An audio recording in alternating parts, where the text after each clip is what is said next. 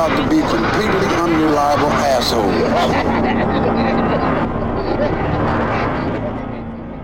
Good morning, Tim. Good morning, Ryan. Hi, hello, and welcome everyone to episode, can you say it with me, Tim? Episode 50. Yay! Of Dismembering Horror. We made it, Tim. The podcast show where myself, Ryan McDuffie. Oh, and myself, Tim Aslin. Well, we dismember a horror movie every week, every Thursday, in fact. And what does it mean to dismember a film?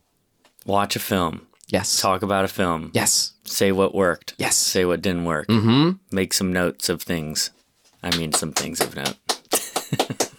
Exactly. That's it. And we find, well, we like to see what we haven't seen for a while. Our favorite is stuff you've suggested that we watch. And we're all, we're on the hunt, not for the shunt, but for great horror films we haven't seen before. And I feel like we got to recap, Tim, with why we aren't watching the film that we pulled last week. You may or may not have noticed. That's right. Well, because we can't find that film anywhere. That's the answer. One Cut of the Dead was supposed to be available on Shudder sometime soon, hopefully. They have the rights. It was a while ago we added it to the list, but it's not available anywhere except for like British Blu-ray. So yeah, we're unable to watch it. So we thought we'd jump ahead, and since we love doing listeners' suggestions but don't have a whole lot now, we're just going to use this special episode 50 to skirt the rules a bit and do this film Society, which was requested by our listener, Dr. Williams. That's all I will call him. Wow.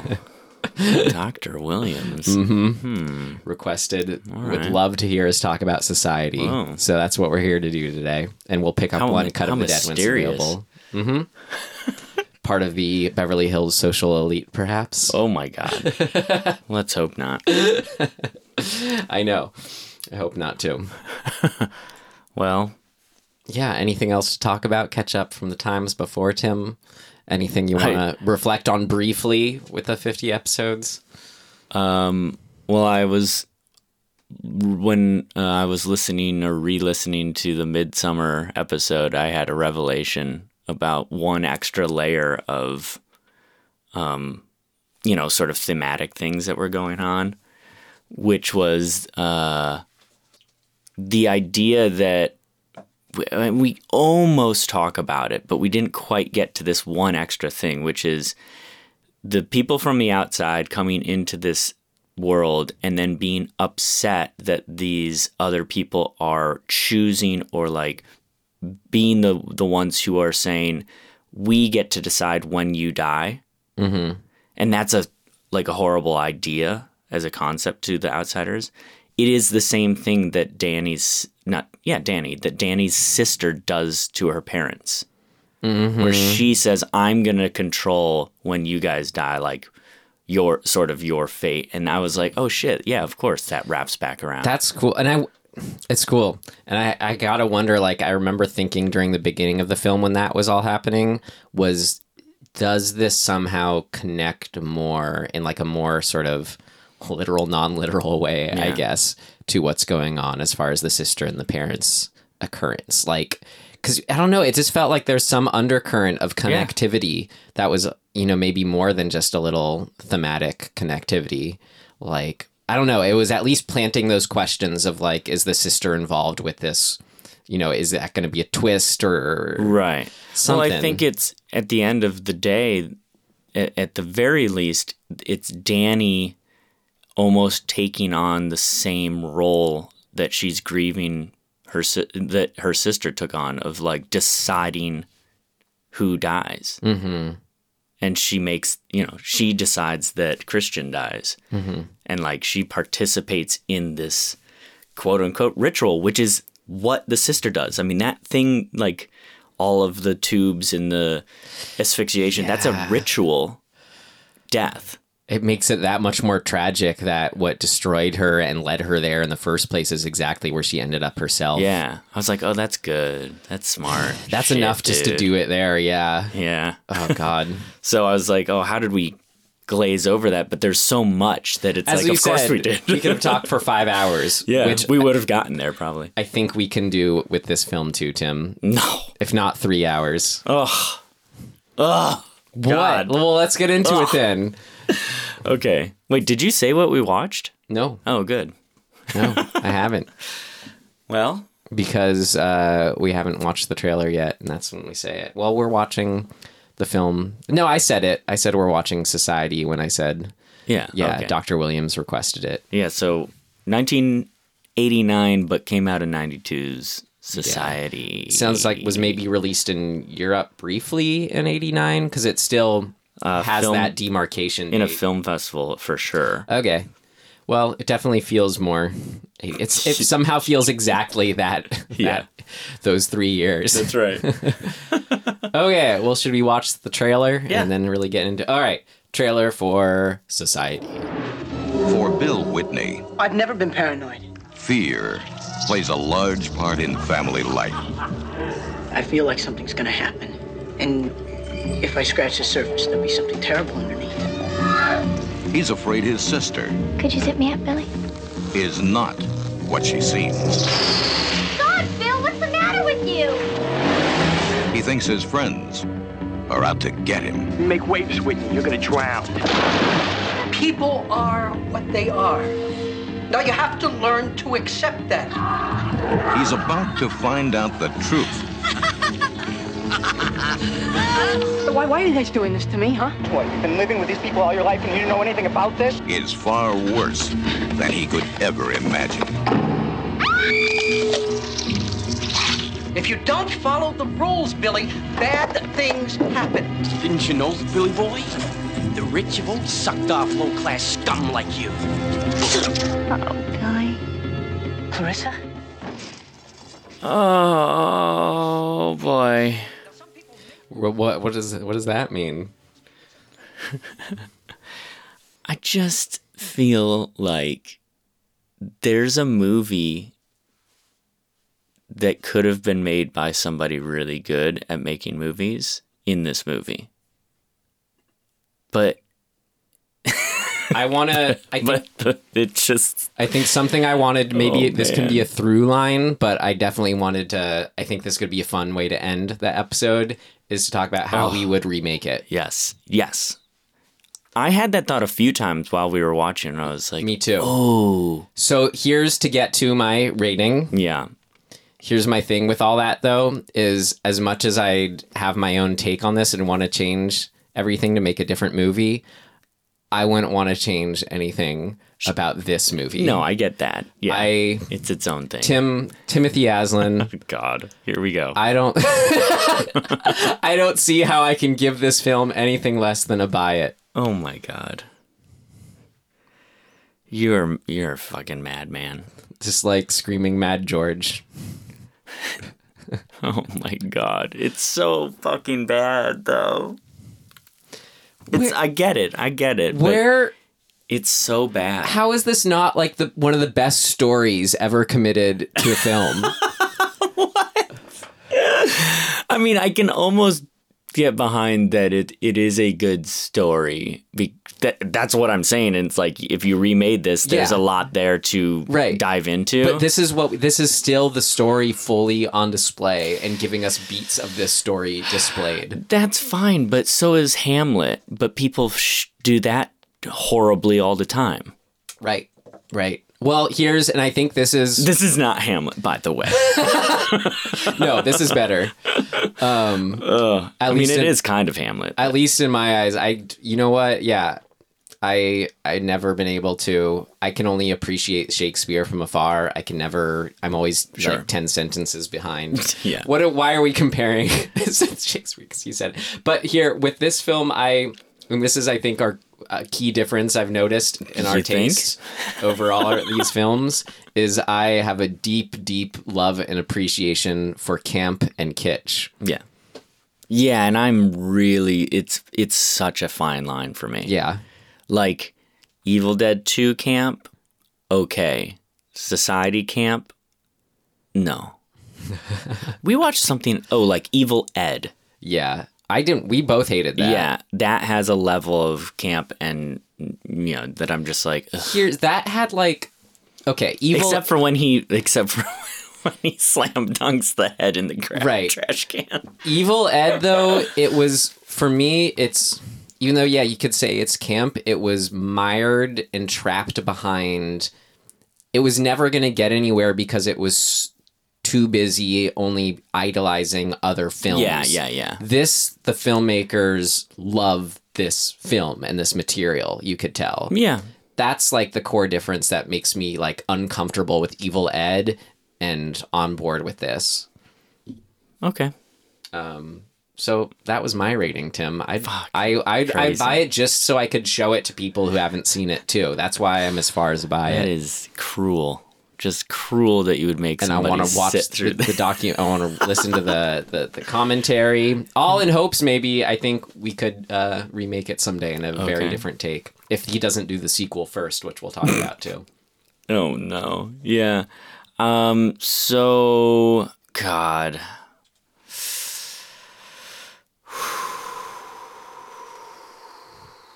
Would I avoid this? I don't know. I feel like this movie could grow on you, Tim. I think this movie grows on it. By the way, I liked it way more a second time. Like I liked it the first time. I was intrigued by it, but I was probably a like high stream, low rent this time around though. You know what my problem is? Aside from the fact that there's a bunch of things that I just don't like bad acting and bad directing and just like kind of there's some stuff that is disjointed. We'll talk about all that, but I don't know what I was gonna say. Your rating. My problem with it. So I don't disagree with you about I those know. aspects, but for me, it's like there's such an endearing, specific vision on display, that overrides, that comes through enough in the directing and handling. Here's what it is. I Yeah. think it doesn't pay off in the right way for me to be like, that was all worth it to get to this. Mm-hmm. So Like the first hour of the film doesn't. yeah. So I'm not an avoid, but I don't think I can can I justify renting it? I mean, we have For one that's in between. me, right?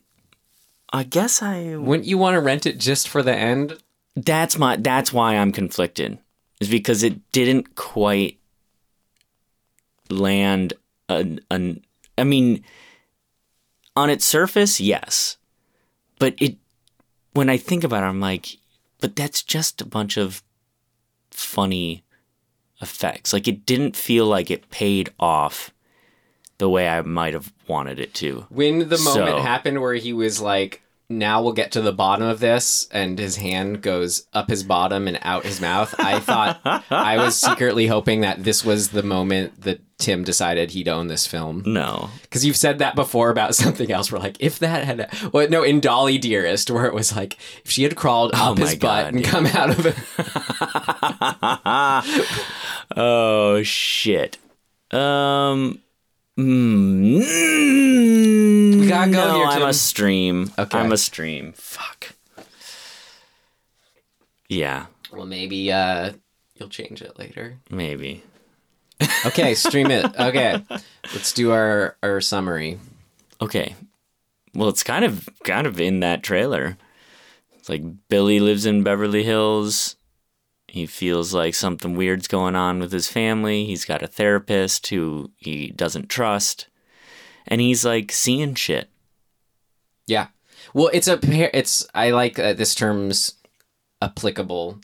I think I read this somewhere and I have it written down here probably, but it's, part paranoid thriller for sure, which I love. Yeah. That's, it's sort of we do kind of just have this weird collage of like, what are why do we even have these scenes kind of thing of like, little why is he bit, at yeah. the beach now? I don't know, but it's There's slight connectivity to it. there's just enough of like doling out the clues of, I don't know. And actually, no, saying it, there's plenty of it. Like we get the tape reveal. He goes, they mix up the tape. There's the running stuff at the school. There's the old girlfriend and the new girlfriend stuff going on. Yeah, there is an overarching thing of, is this just in his head? Is he going crazy? And we never really, And that, yeah. for being someone so unlikable, I actually sympathize with him because of his plight of like, am I going crazy or not? Yeah. But Yeah, I'm just trying to think what's Okay. the bulk of the film, you know? it's and then this happens. Mm-hmm. But it's connected, but it's not, it's lacking the kind of reversal type stuff where it's like he's led in one direction and then it turns on him.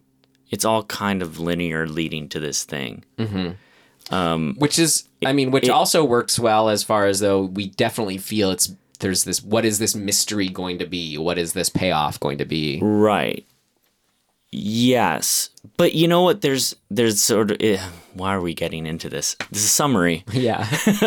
So ultimately, yeah, the vague mystery Right. of, is he crazy or is there something going on, leads him to discover that something is going on, which Yeah, is right. that everybody in Beverly Hills that's like social elite or whatever that he's surrounded by belongs to this club.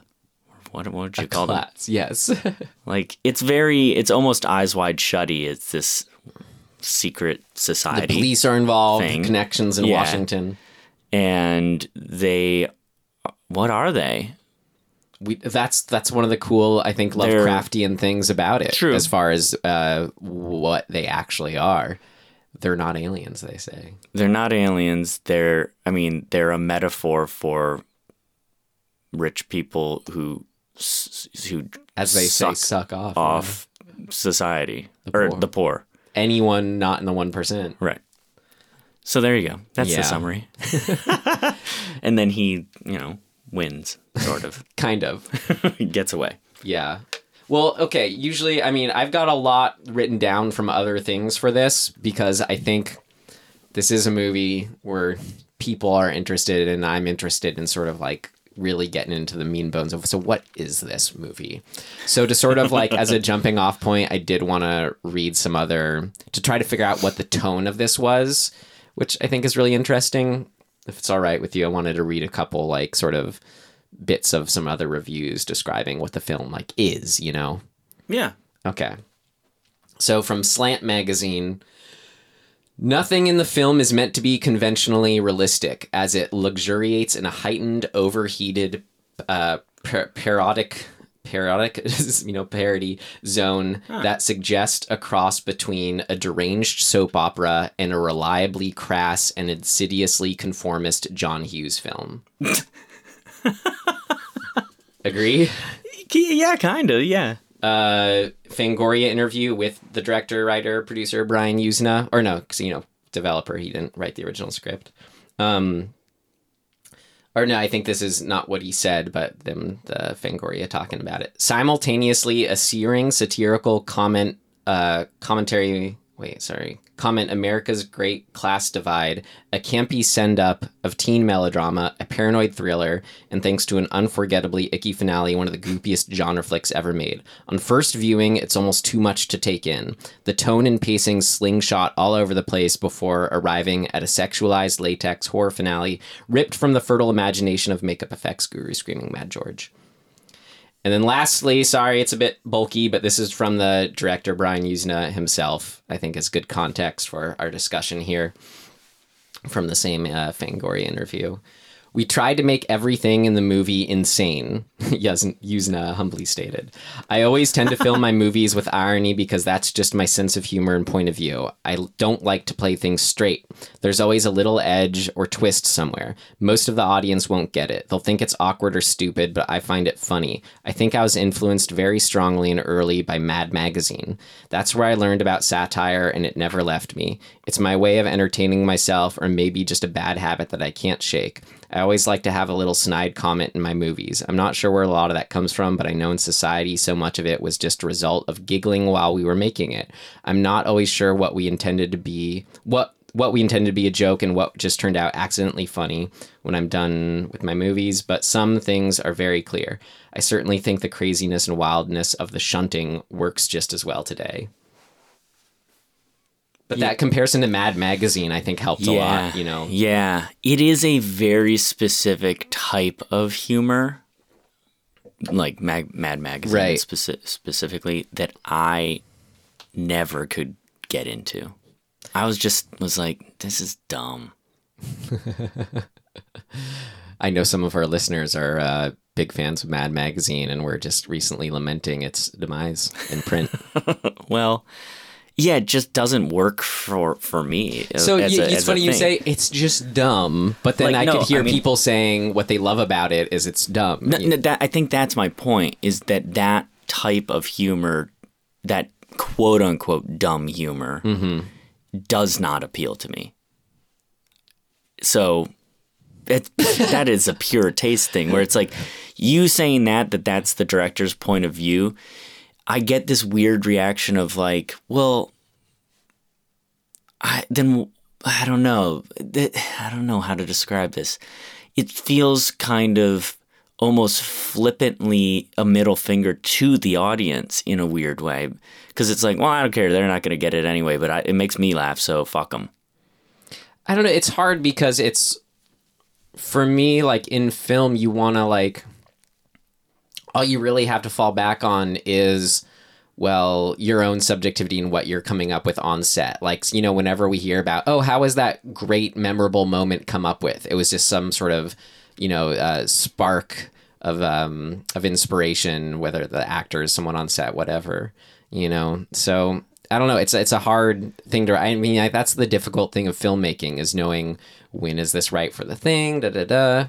Yeah. But I guess it's like when a filmmaker acknowledges that they are dismissing whether or not the audience will like it, like that's a really fine line for me of like then why are you doing it? Mm-hmm. You know, because it's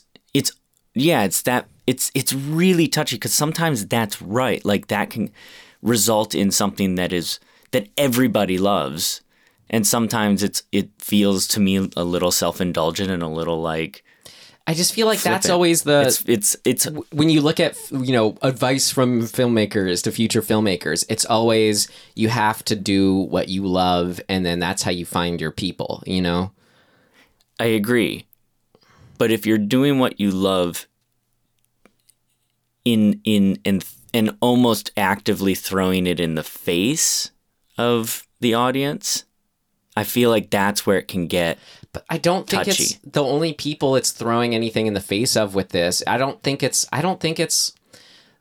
not including anyone in on the joke except for, you know, the super rich, who, if they have a sense of humor, I think would love this film. Story-wise, I agree, but sort of to what he's saying, where he's like, I didn't really care if people thought it funny because we thought it was funny on the set. It's that attitude, I think, can slip into a dangerous territory of just like a middle. It's just like, I don't give a fuck. Right. Well, that's, I think, an example of that.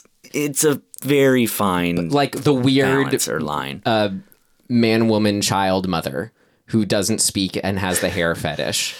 Like, Yeah. I think that's a good example of what we're talking about, where you're like, where did this come from? It must be that's an example of what was making them giggle on set. Yeah. And that, for me, like, on the second viewing, like, the first time I was just so kind of like the set, I don't know what to think of it. But this time it just became this weird just piece of this movie that's sort of like, I don't know, it's just a part of it for me now, and I love it. And I've gotten over not being able to like explain or justify it. I'm just kind of along for the ride, and it kind of makes the movie what it is. Yeah. And I love it for it. Yeah. But I can see how like weird and off-putting it is too. Right. But I think that's... I just go like, okay, but that's what it is. Yes. I think that's that acceptance of it is the line. It's like, am I willing to accept that they're just being almost potentially arbitrarily weird for the sake of that? Yeah. And often in life, I am put off by people who do that in life. But it's like though, Like I'm just gonna be a weirdo because it's Right. like it's like the one time I met John Landis's kid. who just all that recent shit came out about. Yeah, he's had some really bad sort of PR to say the least. But what's his name? I don't even want to say his name. I know Yeah. it. Anyway, so I met him at like a what do you call that? Sort of like an opening of a store kind of thing. This like, you know, where a bunch of, you know, Hollywood people show up and like rub elbows and talk about whatever. And he made a point to sort of make himself both the center of attention by being really, but he made himself the center of attention by being as awkward and actively awkward as possible. And I was like, you're doing a thing. Right. Well, see, What are you doing? when You're doing it that's- to make people feel weird, and it's but when a person does that in service of themselves, they're a narcissist, which he is. yes. But when it's a person doing that in service of a film, Yeah. it's on behest of the film. So that's my point, is that it's the line between when I see that in real life and people doing it, it's very off-putting to me. And so when a film is doing it, I'm like, my knee-jerk reaction is sort of the same, where I'm like, oh, I hate people who do that. But then I'm like, but it's also not. Imagine this film as something same. that just exists beyond people making it, you know, which is really hard to do.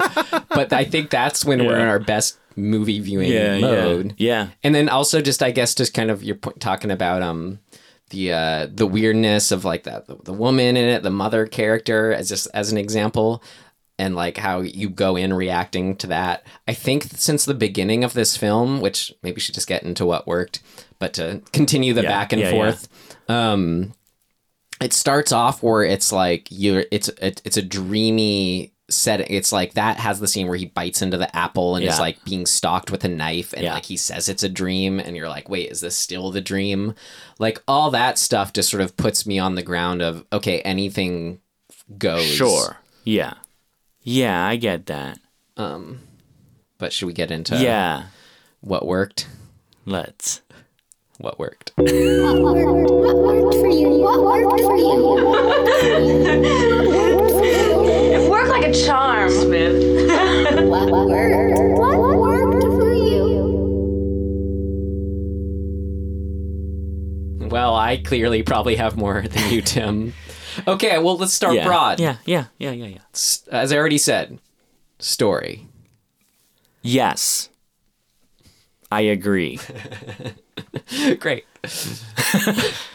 I mean, It's essentially a you know, a detective noir film, like essentially. but this is what's the mystery of it is. What's the heart of it? What's the plot? Is just sorry, not plot as in plot of the movie, but the evil plot. Right. It's just my favorite thing ever. Like, it's to have that. What's another example of this? Like that's like considered amazing. Of Of this that- kind of of surreality that- horror, the yeah. body horror. Like Jacob's Ladder, I don't know.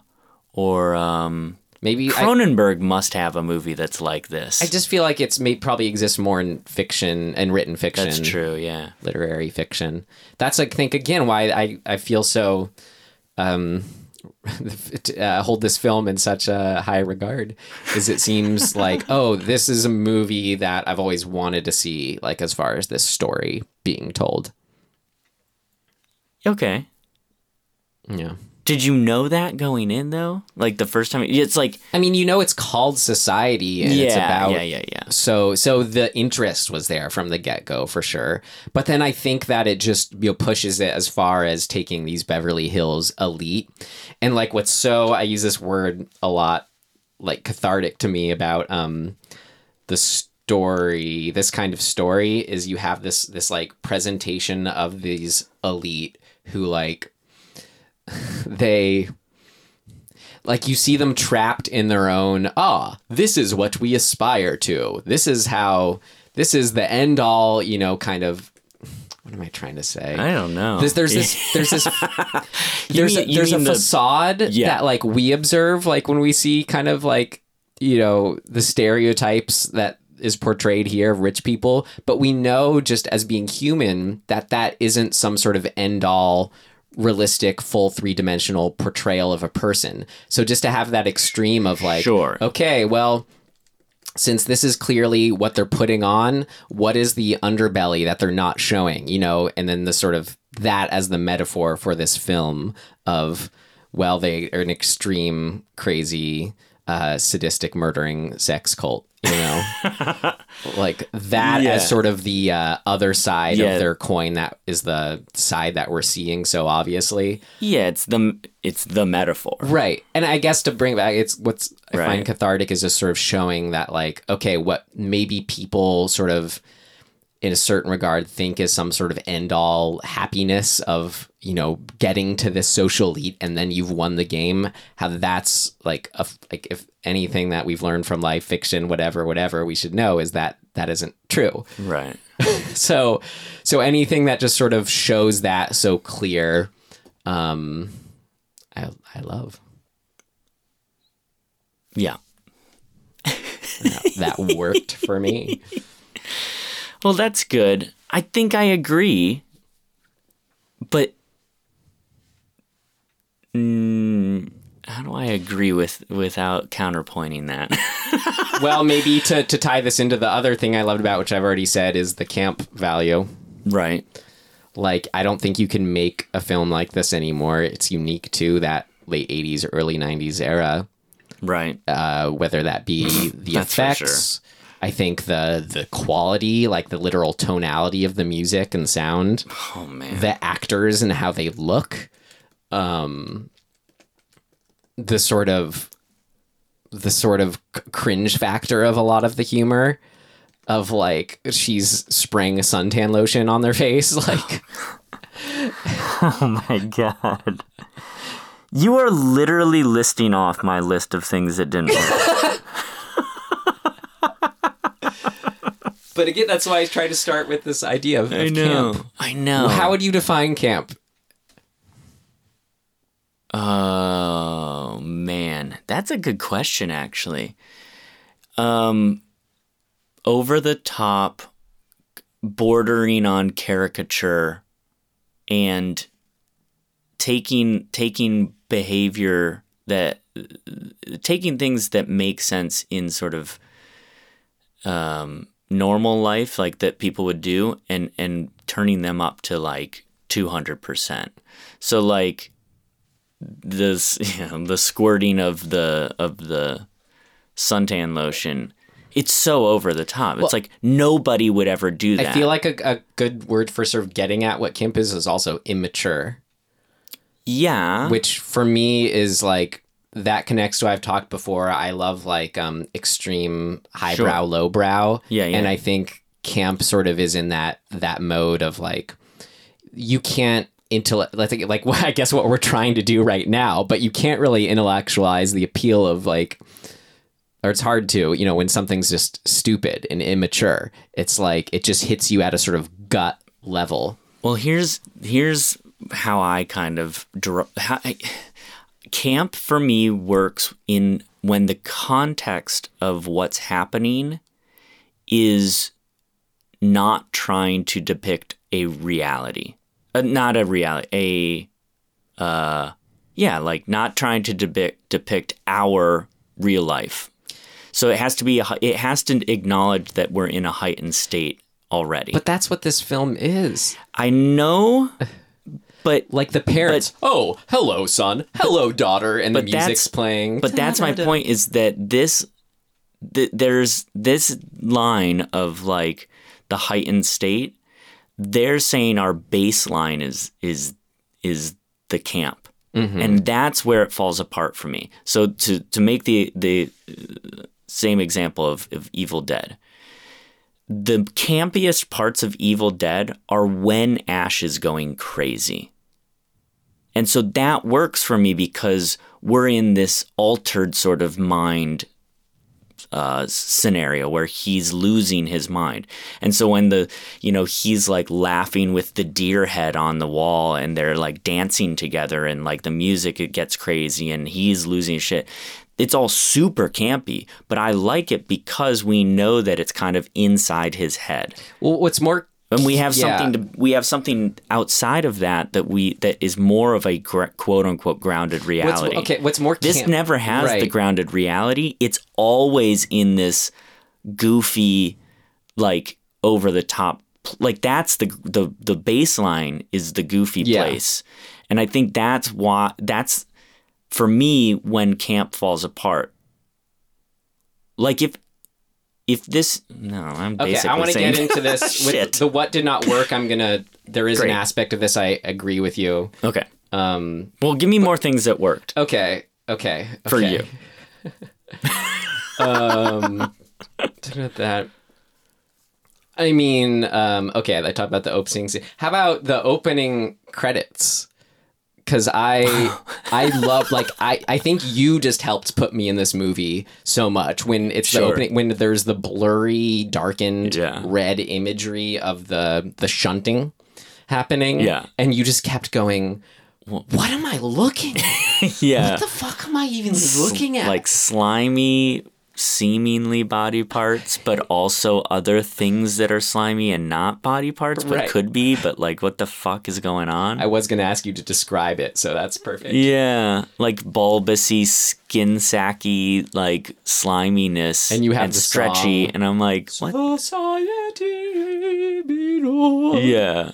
I was like, so where are we going? Okay, well that's something I loved that and just your reaction and getting me into the movie, but something I loved about it was how this movie, it sort of tells you everything up front, but just, it doesn't show it all blatantly. Right. So it's like, it puts you in this place of feeling really, anticipatory. Mm-hmm. Totally. Because like we have this opening credits that's literally showing us everything, yet is just obscured enough.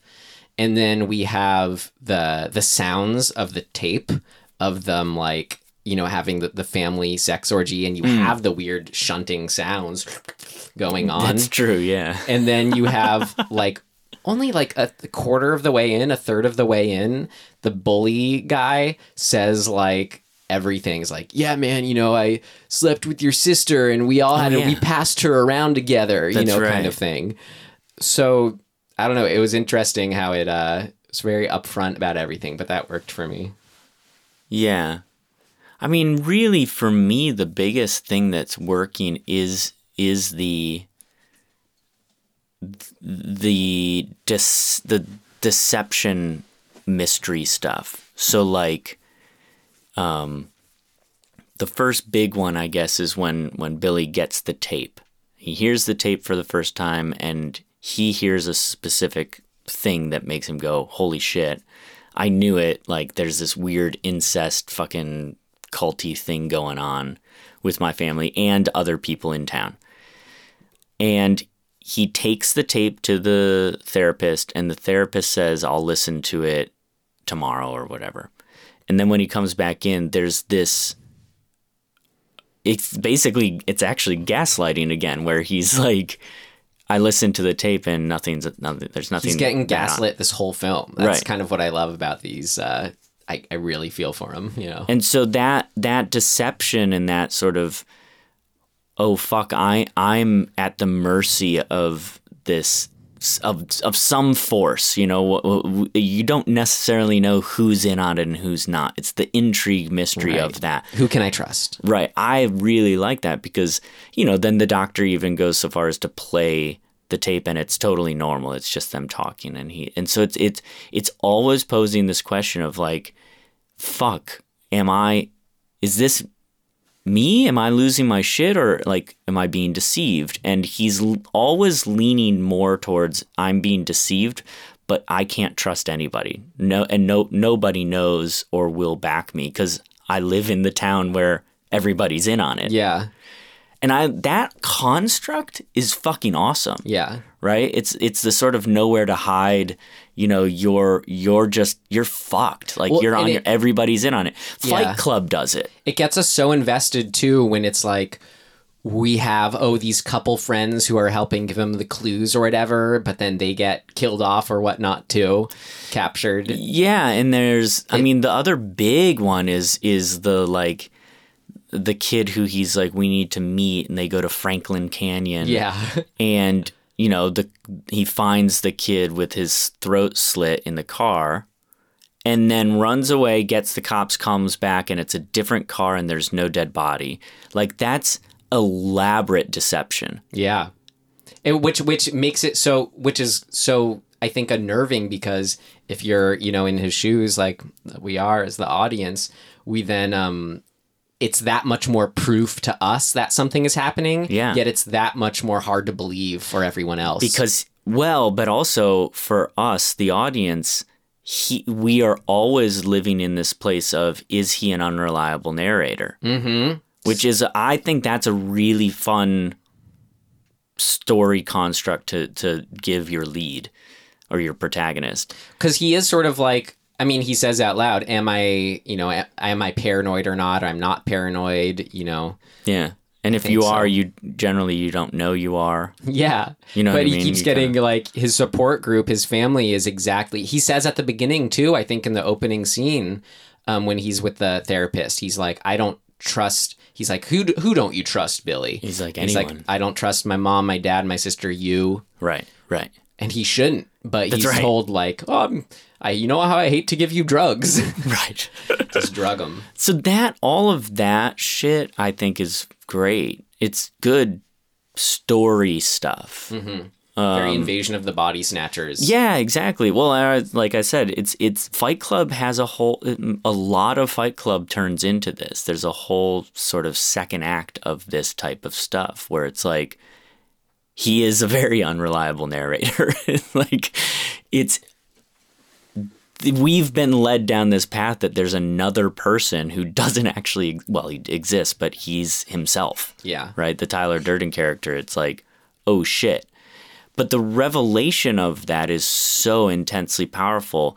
In this, Billy there's no, the turn of what is real and what's in his head is the opposite of Fight Club.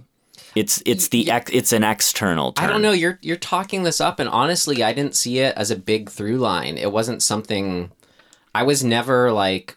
I think I was emotionally connect with. Does he think he's crazy or not, or but the whole time I'm like, this is happening. Like, I don't look at him as an unreliable narrator, nor the film sort of playing on that.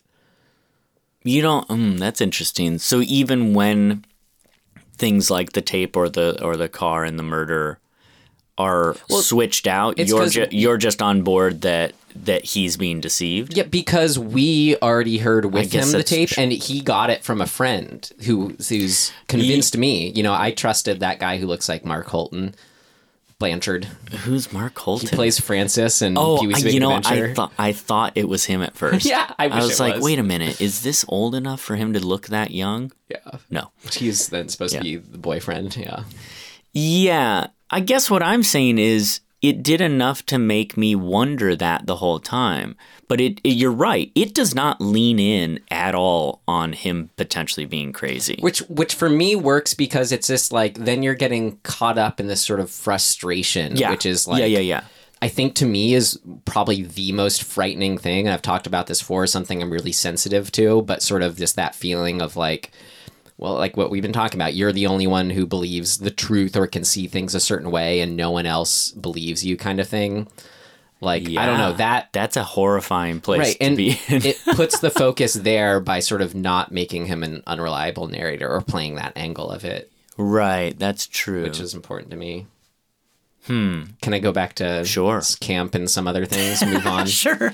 I think okay, and I wanted to say when you use that Evil Dead example in helping to define camp, for me, camp isn't so much that like the scene you described of the deer laughing on the wall, is he crazy or not? But it's more when he's, has when he's being attacked by the torso and like it's clearly an effect. Like it wouldn't be camp if it looked realistic, kind of thing. Okay. It's the combination of aesthetics that somehow still work and committing hard to it. You know what I mean? And an example of that in this film, I think, is really in the casting of sort of the surrounding, like the bad guys, essentially. Are you saying that camp in a way is the acknowledgement of the goofiness? Yeah, I think it's a love for it. So maybe another way of putting it is like camp is the music cue of going upstairs. Dun dun dun dun dun dun dun dun. That's camp. Like it's self-referential acknowledgement of the thing. Right, and which is like you can imagine Sam Raimi cracking the heck up when they just have this sort of fake torso that they just keep hitting Bruce Campbell with when he's, it's holding the chainsaw and they're in the shed. Yeah.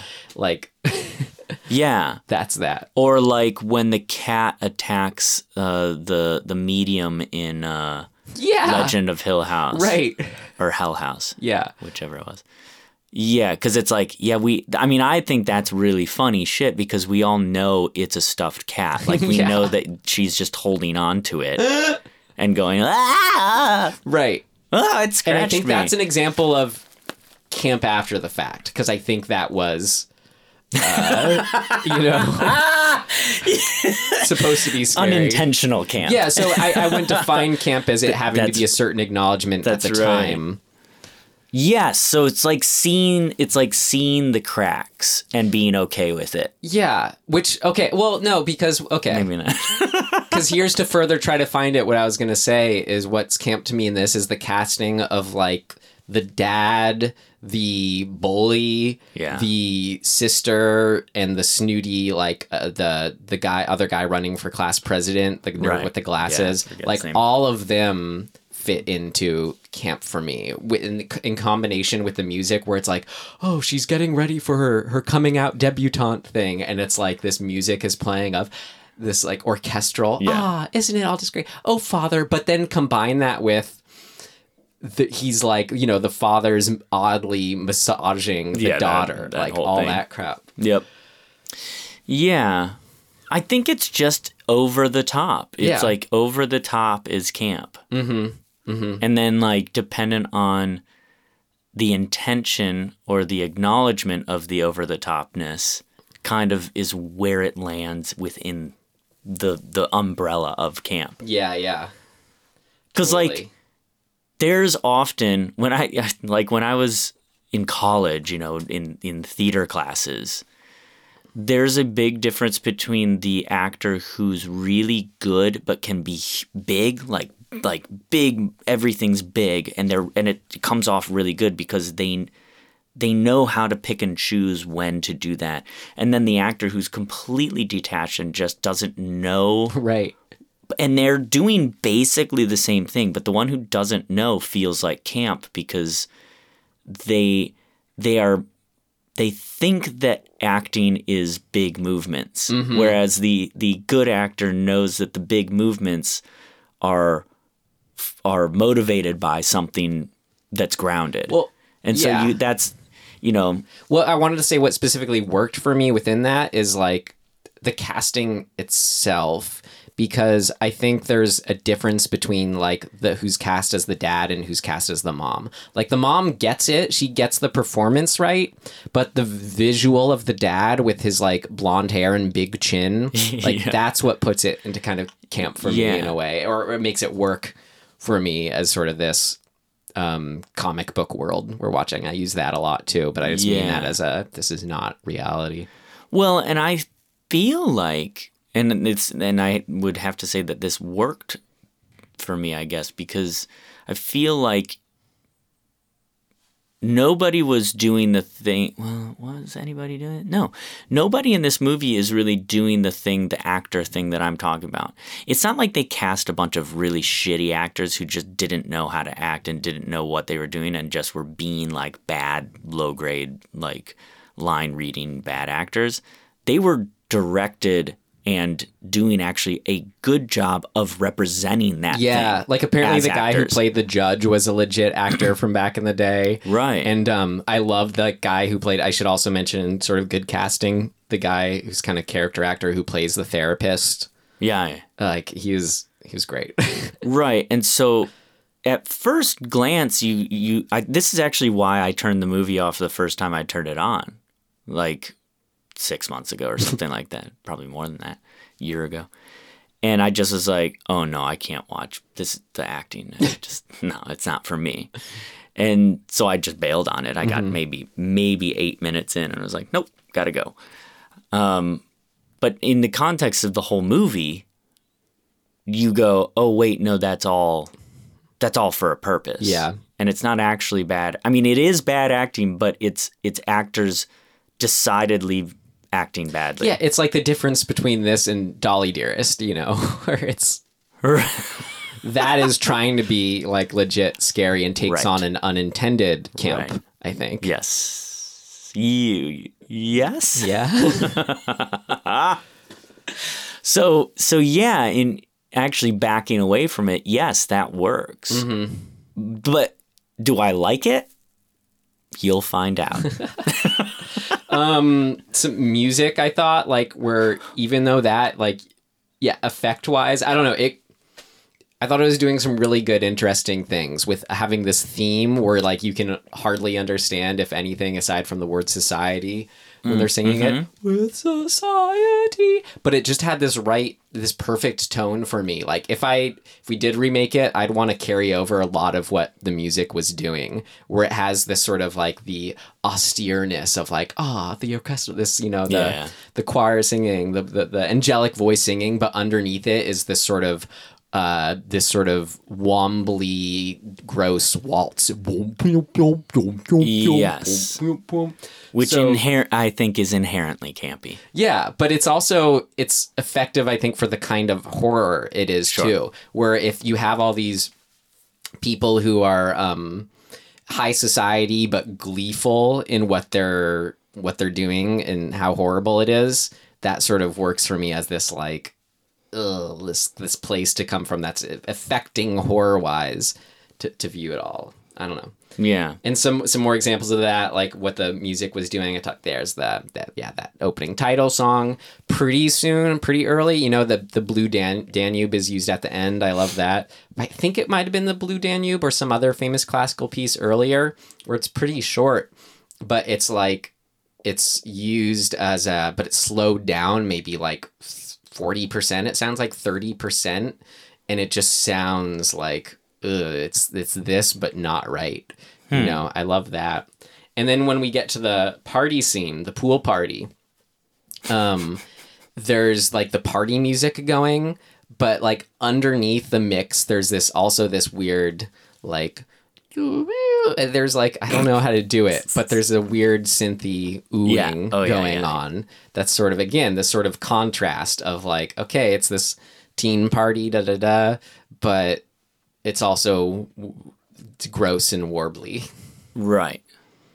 Well, the thing that it kept making me think of is like, it's borderline David Lynch. Yeah. It's almost there. Yeah, some of the tones. Yeah, but not quite the same. Mm-hmm. And then that makes me think, oh shit, like,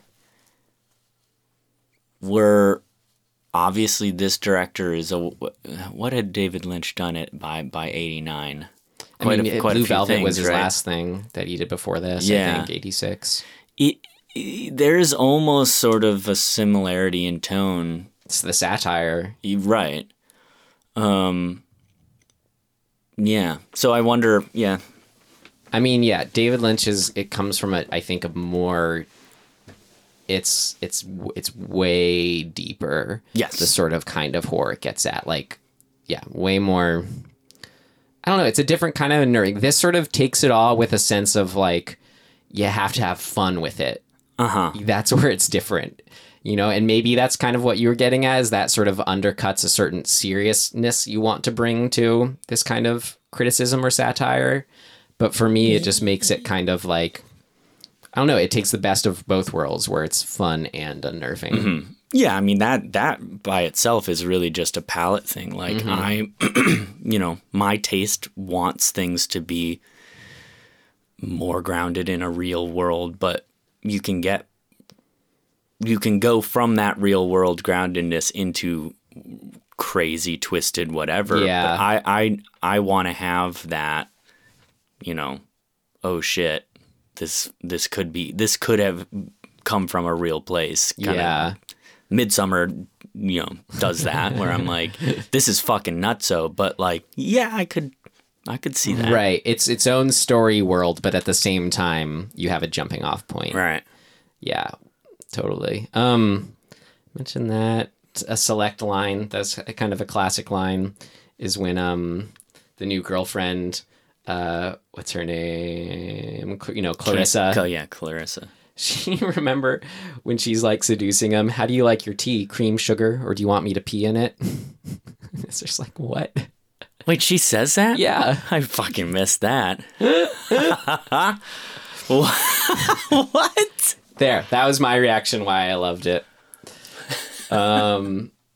Horror moments that are not the ending, like that really got to me, was when they're even though it doesn't end up being an actual corpse, they touch the face of what we think is the corpse of Blanchard. Yeah. Yep. And it's just like the fingers cracks. go right through it. And you're sitting there, why would you touch it? I'm like, dude, that's very inappropriate at a funeral. Yeah. You don't touch the body. The way the fingers just go through and like green stuff comes out, it's just that got to me in a way a lot of things haven't. To be honest, actually, you're tipping into the thing that really works for me. The big thing for this movie that works for me is Mad George. You know, body horror. All the body. That's horror. why I thought this movie would have appealed to you a lot more in the end. Is just purely for the body horror. This is to me like one of the body horror films. You know. Yeah. Like, okay, to skip ahead because we're almost there. Like the lump on the back when he's zipping up the dress, him seeing her in the shower and being backwards the or whatever, butt and the breasts are in front. Yeah. I really like that. Yeah. The worms in the apple is a little like, yeah, we get it, but I still like it. It works. Yeah. What are obviously the corpse one? Is there anything else early that's in that realm? I feel like there is. I feel like there was a moment that I was like, oh shit. I forget. I can't remember either. Well, should we let's move into the ending here. Okay. Because I got a lot just for it. I'll talk more about the body horror. So starting with just sort of the end, the whole end sequence with giving him the shot, you know, where they disable, where they all gather around. It's just like the few of them. It's the family and the therapist. Yeah. And they give him the shot, Billy the shot.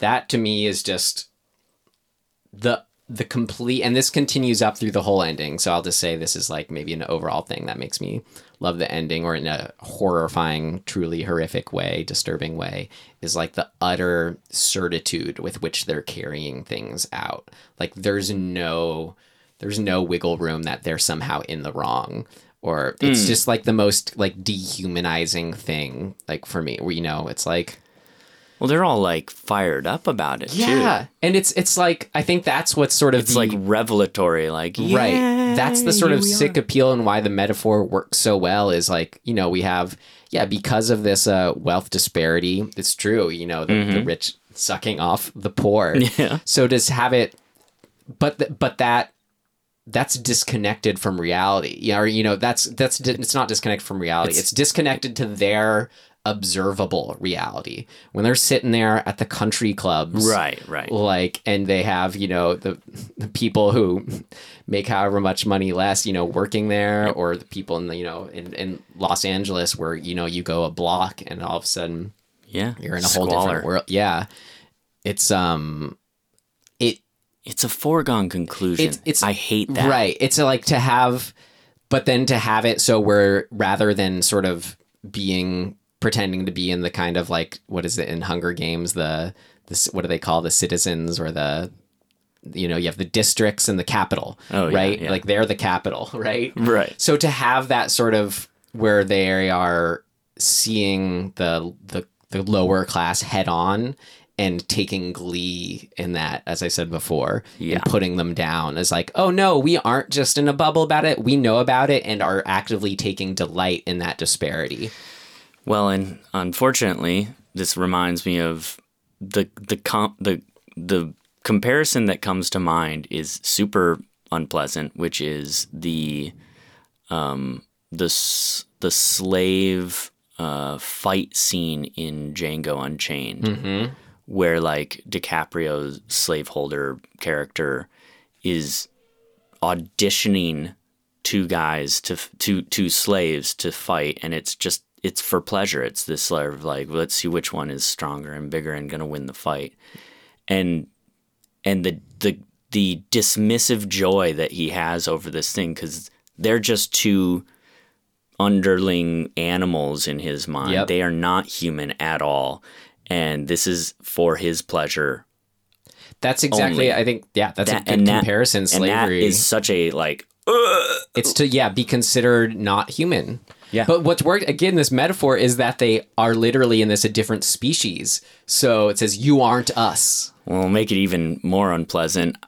That was the way that the white elite looked at slaves. Yeah. They believed them to be a different species. And I mean, this works so well as the racism metaphor, because think they're all white, right. And it plays off that so well in a horror sense, because in order for the melding of the skin to happen, it's like all a white mass, it's all white skin blending together into one uniform blob. It was a smart lighting choice too, to give it this sort of this wash of yellowy redness, because then everything even more so is blending together into one tone. I mean, that's skipping ahead, but I love that so much when we actively see the lights changing color and then the blue Danube kicks in. Tim, that's like why I want to own this movie. Like, that's everything to me. It's just get that scene. Having that as a sequence. Well, to get the scene, I got to buy the Blu-ray. Mm-hmm. It's like, to have that change on screen and then have that twisted version of the blue Danube kick in, and it's just like then their smiles and glee kick in. It's just like, this is everything that only film can do for me. I loved it so much. Okay, the wet cigar. Yeah.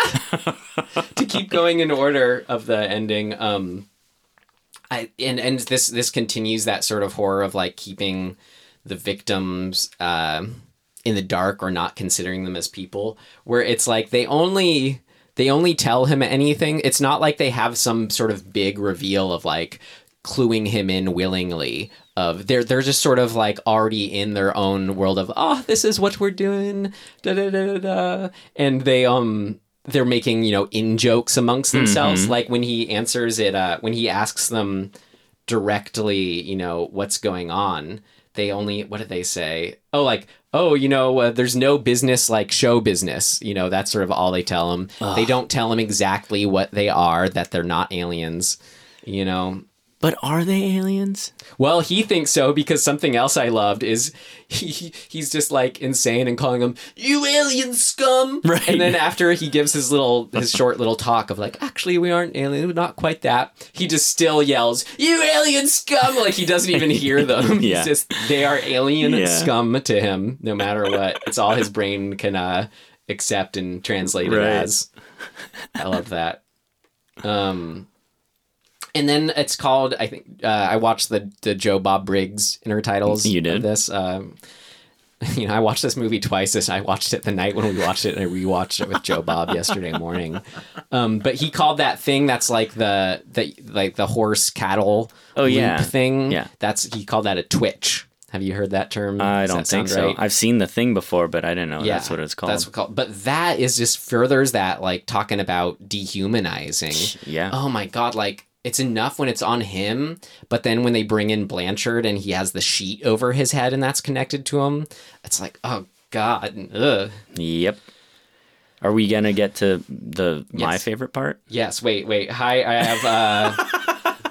sorry, still go in order. Okay, good. The built-in hierarchy of this, too, like, fits into the horror of the society, where it's like the therapist introduces the judge, and it's supposed to be, he's somehow esteemed, right? And then play that all up with a cigar in his mouth kind of thing. I'm getting too old for this. Like, yeah, that there's a hierarchy built into this. Then seeing... to kind of the payoff of these different characters you've seen through the film. There's the character Petrie, who's like the geek guy running for class president. To see him at the party, I just loved that as like that character is part of the society. Of course, yeah. That was really fun and satisfying. Talked about them being... Oh, and then just to sort of plant, like, it didn't need to do anything more, but just the line, we got an internship for you this summer in Washington. Right. It's like, that's all you need to just sort of turn the satire up so many notches. Yeah. Of like, how big does this go? Is it all of government? That totally... it's great. Right. The word shunting, and then that's what it is. What is that? That's what they're doing in it. They just made that up. It's but not a reference to something. I love that so much. Like, this was, maybe this is, skipping ahead to things of note, but this was inspired by, the idea of shunting was inspired by a Salvador Dali painting. Oh, right. Yeah. I saw that. Called The Great Masturbator. Of course. Right? But that it came from this invented place in a way. I don't know. I just love that. Like, and that it's fully, and that they don't just sort of shy away from it. They fully embrace it by having the society members say like, what they have their things. Oh, it's something about the hunt.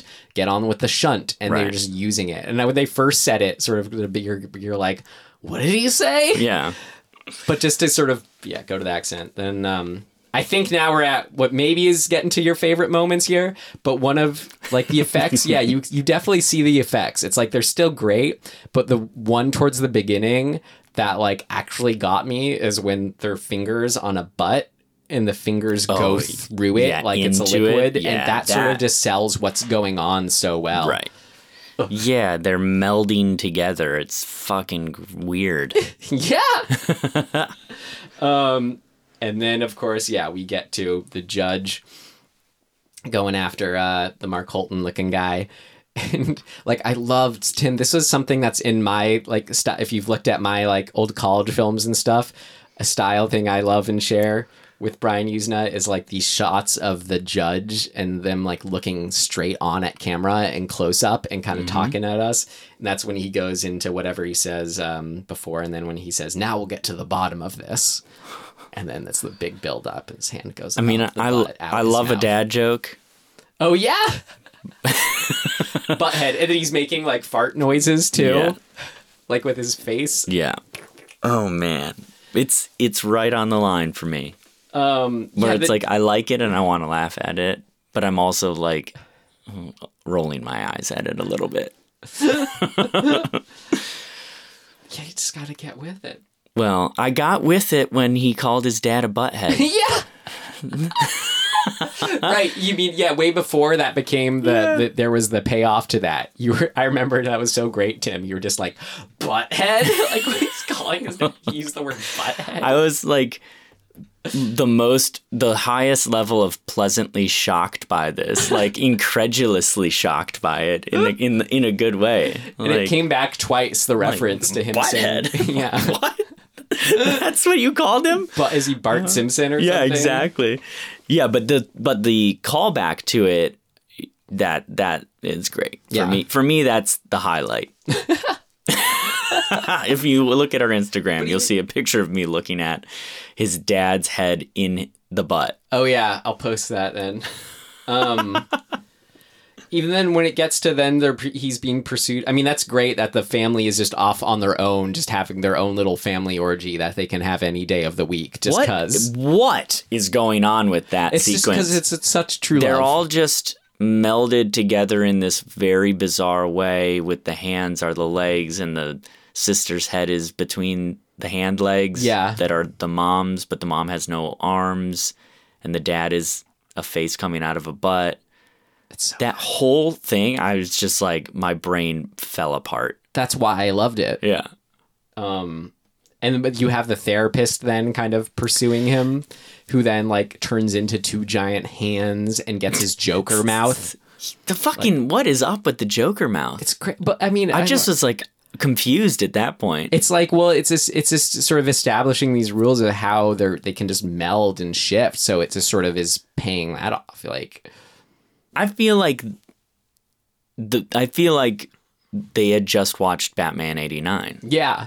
And they're like, oh, let's just do that thing. Right. That's why I say it's straight up the Joker mouth. Freaky. Weird. What the fuck? And then the judge turning into a full Pizza the Hut flesh blob and has the cigar in his mouth, and it's the twisted circus music playing, and then it's just sort of like it's the full like flesh and bodies with the tendrils between them. Ooh, you know what else? Eyeballs in the mouth. That sequence made pouring me think champagne on each other. Yeah, like into weird cavities that exist. That's again just everything to me. That's full. I'm with it. that. That scene, that moment of like the progression of that scene really, really reminds me of the kind of demonic sequences in Caligula. There are these like underworld orgy I haven't seen scenes. I want to. That movie is fucking crazy. It's crazy. I don't even know how to put it. But there's full on like sex going on. It's basically pornography in these scenes. But it has that same sort of thing where it's just like slippery bodies all over each other with like, I think in Caligula, like some of them have like, bull heads and like, you know what I mean? There's like centaur type stuff going on. It's like super crazy. I haven't seen it in like 20 years, but it has that same vibe of just body parts all over the place, twisting around each other, and it's very unpleasant. What you're talking about, that and sort of displaying orgies like that. It gets at this sort of. I think there's a deep horror in there that's in this of where's the line or the gray area or whatever of when pleasure is taken too far, exactly, kind of thing. Yes. Like the excess in pleasure, right? Because like to then say, oh no, this is taking orgies to the level of bodies literally melding, and so sort of anything can become an orifice. So, yes, you know. Yeah, so, an orifice that wants that champagne. Yeah, so there's a deep. I don't know. It's something really unsettling, that line. Okay, what is too far, people? Like, when does it end? Mm-hmm. You know. But at the same time, it's like. But then we get in our paradox loops of but we're here to have a good time. Everyone's doing it voluntarily. Like, it's all consensual. Yeah. But it's just sort of this horror of like, is it when's it, is it ever too much? You'll know the next morning. Yeah. Because you'll feel real weird. Right. There's always a flip side to it, which these people don't have. The flip side. That's right. The yin to their yang is the everyone, the lower society being put down. Right. It's their pleasure at the expense of others' pain. Again, the horror. Yeah. And how about how he defeated his bully? Okay. Yes, is this your last one? Yes, aside from the ending moment. As far as the sequence, yeah. That's what ends it, is the bully being pulled inside out. Right. I'm on board with it. It's so good. Yes. It was like... I like his insides. Yeah. But they're not human inside. Right. So there's that big question. There are these weird what the like fuck? sinewy, wormy bits, which we Yeah. see at one point someone's just delighting and eating. Right. Yeah. It's pretty gross. I mean, But good. yeah. Okay. I mean, it's okay. Great. I don't know much more to say about that. If you've Okay. seen it, you hopefully have. It's excellent. If you haven't seen it and you're listening to this still, Yeah. fuck. What are you getting out of this conversation? Well. That leads into, I mean, I loved the ending beat. Like, I think you were saying it didn't come together in a certain way. I don't know if you're talking about the last moment, but Not this, exactly. This was the perfect ending for me, where it's like kind of the best ending no matter what the genre or type of film is, where it's some sort of middle ground. We get the satisfaction of him escaping with his friends and winning this fight, yet the society is still just going and as strong as ever. Like, no one's going to believe him. He doesn't really have the upper hand in any way, aside from what they can do alone. Not because everybody in a position of authority is in on it anyway. So Right. You're fucked. So exactly. So I don't know. That's just the perfect ending for me for this kind of film, where it's just leaving it off that sort of immediate note of, we've had this big enough sequence to sort of offer a big, satisfying climax, and then we've had that little, then the actual sort of final fracas between the two of them as something to build to.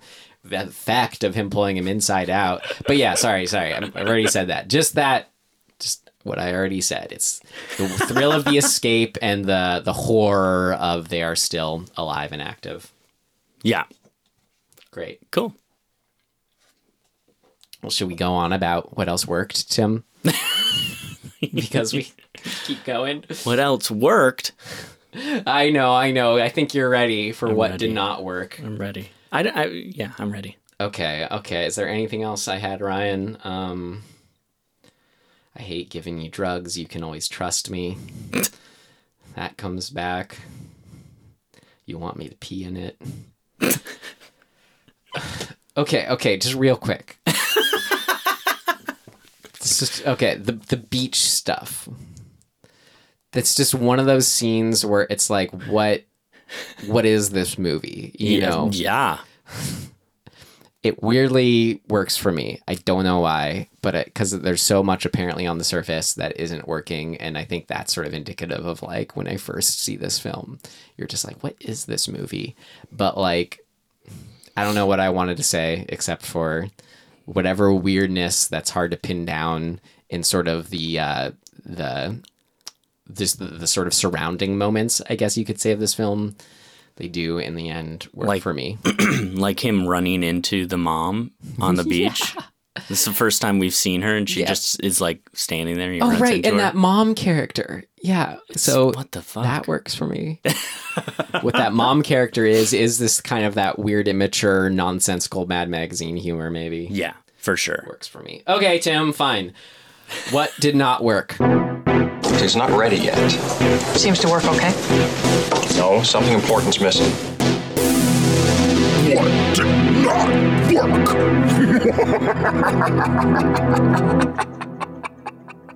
So I almost want, it's not exactly the same, but I wanted to pull a kind of a Ryan in that, like, the pulling the guy inside out works for me, but it also doesn't work for me because the judge had just put his hand up through somebody. And it's the doubling up of such a intense gag undercut the second time. For me, it was like that was part of the payoff, as he used this knowledge of being able But did to he like see that one? Maybe he did. remember. I mean, the whole time they're like, watch what happens. That's true. But he could have been running upstairs at that point. Yeah. I don't remember. I just remember thinking like I thought I would think I would have liked that solve, like the victory of that, better if I hadn't already seen.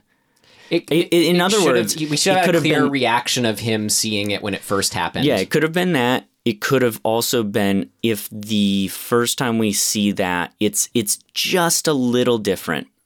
Like it's one notch less of a version of what he ultimately does, which I guess it is because he pulls the guy inside out. So that's more. Yeah. But yeah, I just was like, oh, bummer, because this is the whole thing that, like, the point of actually me being into the movie. It just felt undercut by that double up. It's weird. So this is totally Ryaning it, where it's like, yes, things worked for me that also didn't work for me. And maybe it's the first viewing that didn't work for me, but it was like, I agree. There's just some sort of beats or plot holes or just things to be made clear that would have helped me. Oh yeah. Like the biggest one for me, the only one I really had was like how he willingly goes back home after the hospital, and why do they put him in the hospital in the first place? Why not they just inject him and keep him there? Like why yeah. Was it just to declare him dead? To get him declared dead by the hospital? Yeah. Why did they inject him and not just keep him there? That whole sequence is weird. Like the logic of it is really I could not all over the place. Again, now that sort of weird thing is something that I just accept and kind of love about it. But at the same time, you know, at a point, to an extent, did not work. So I got to mention it. Yeah, it's almost like there was the moment of the friend, you know, finding him at the hospital. And then Billy's kind of just dismissive. Mm-hmm. And he's like, you're supposed to be dead. And Billy's like, yeah, whatever. And he like jumps in his Jeep and drives away. And I thought what was going to go on is that he was sort of a replaced Billy. Like he was a body snatched sort of Billy. And or that's part of their process, but he escapes. Yeah, but we got like, I'm like, how did he get out? We didn't get any of it. It's like there's a missing scene or something. Yeah.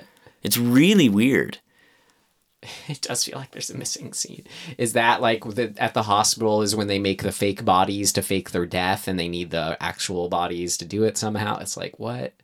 Yeah. Because then there's also the moment where the friend goes in and he's about to pull the sheet off of a corpse to see if it's in the... And that's Billy doing that, yeah. Oh, is it? Yeah, because he gets caught by the nurse after he talks. Oh, and that's when he goes, no, no, no, no, no, no, that's no. the friend who says that, though. Oh, okay. Wait, man, I'm like mixing these two moments up. Me too. Either way, that whole sequence just, it's actually what you're saying. It's like, why and what does it accomplish? Mm-hmm. Other than just being like... Making the ending works, just getting us out of the house for a little bit, adding more running time to it.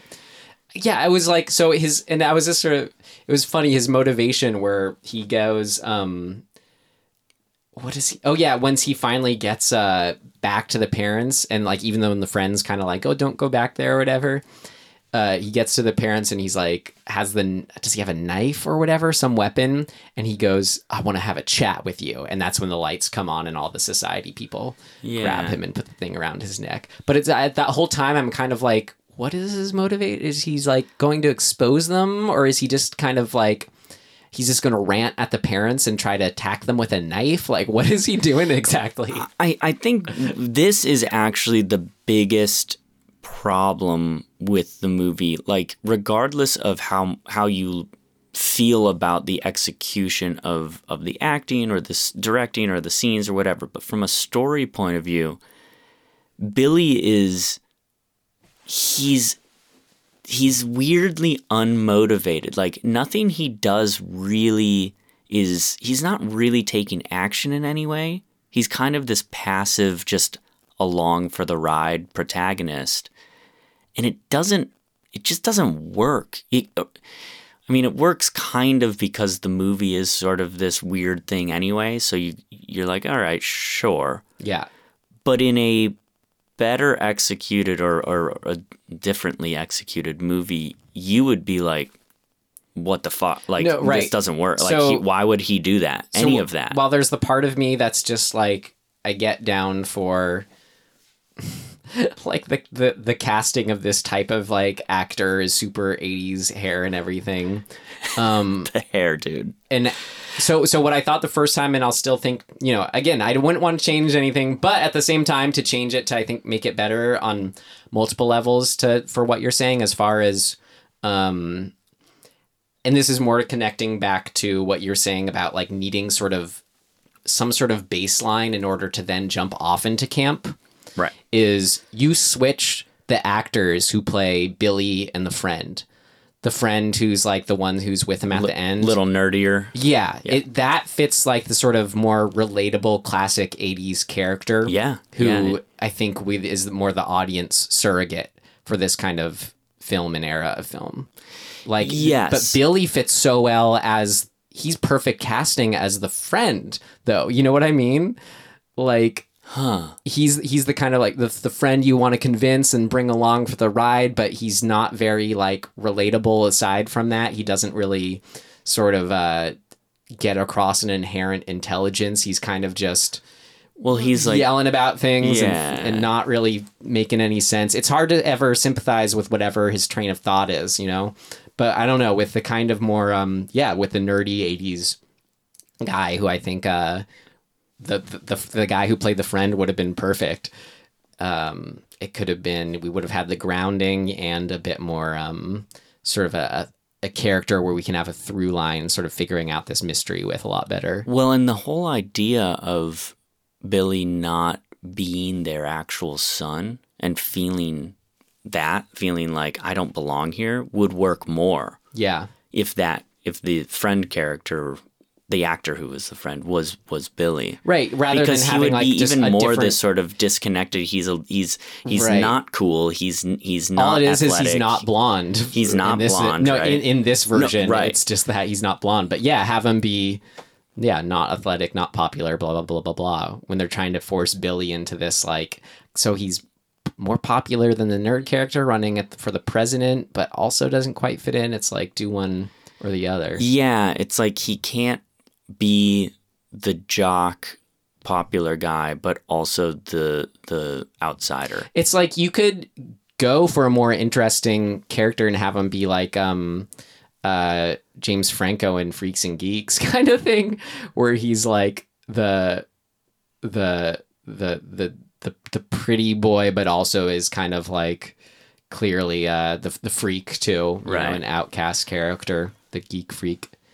Yeah, I mean, I think what's important to the character is this sense of not belonging, right? The overarching theme of like, to be a part of society, you need to fit into this crazy thing that they are asking for. And he's always been on the outside of that, whether he knows why or not. That's his big sort of internal question. He's like, do I belong here? Why don't I relate to my parents? What's going on with them? Why is everybody looking at me weird? It doesn't, and that when he's asking those questions, it just doesn't resonate with his persona. Exactly. And his hair. Yeah, his persona. That fucking hair, dude. What did I say at one point? You said amazing or incredible or something, or ridiculous. Yeah, that hair is fucking, I don't remember what it is. Outrageous? Probably. It really is. Holy shit. Did you feel like that actor feels like I couldn't quite pinpoint who. I think he's an amalgamation kind of like Charlie Sheen, Tom Cruise. I mean, 80s versions of these people, like Emilio Estevez, Charlie Sheen-ish, Tom Cruise-ish. He's like, was he on Baywatch or something, this actor? Yes. He was. Okay, so I have seen him before. Okay. He's on 3 seasons, I believe. Yeah, I was like, I know this dude. I watched some Baywatch in my life. Of course. It was on at 4:00 after school.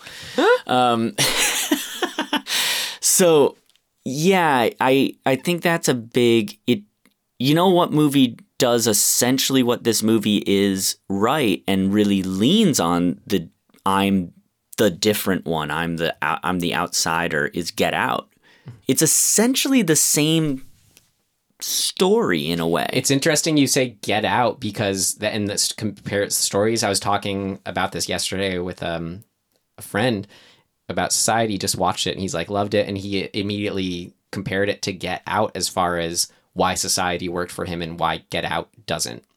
He said, "Whoa, okay." He said Get Out, it didn't go far enough. Like when it introduces these sort of like, you have these rules of a world where you don't really know. It's like, okay, so they're like taking bodies somehow, and like, what's the science of it? Okay, well, in order to sort of not get hung up on those questions, it sounded like he needed it to go a lot further. Interesting. To take the horror of it, the extremity, the over the topness, like that should, what they set up in Get Out should have been a jumping off point for that, where he said like a movie like Society actually delivers that in the end. Okay.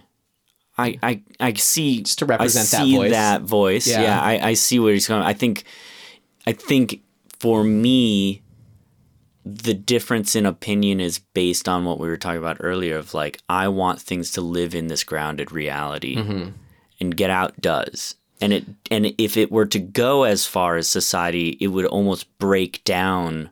I think though that's the challenge. Maybe. Is you establish that the reality that Get Out does, then that's what allows you to escalate. Like I don't know. I agree with him more than I don't actually. Like I still loved Get Out for what it was, and I think that would have been that much of a risk. But like in the end, I think, yeah, man, go bigger. Well, right. They kept it in this sort of contained thing, which I think serves Get Out insofar as the main themes that it's pointing at. But I mean, on reflection, it was still great. It was super tense, Get Out, as far as this,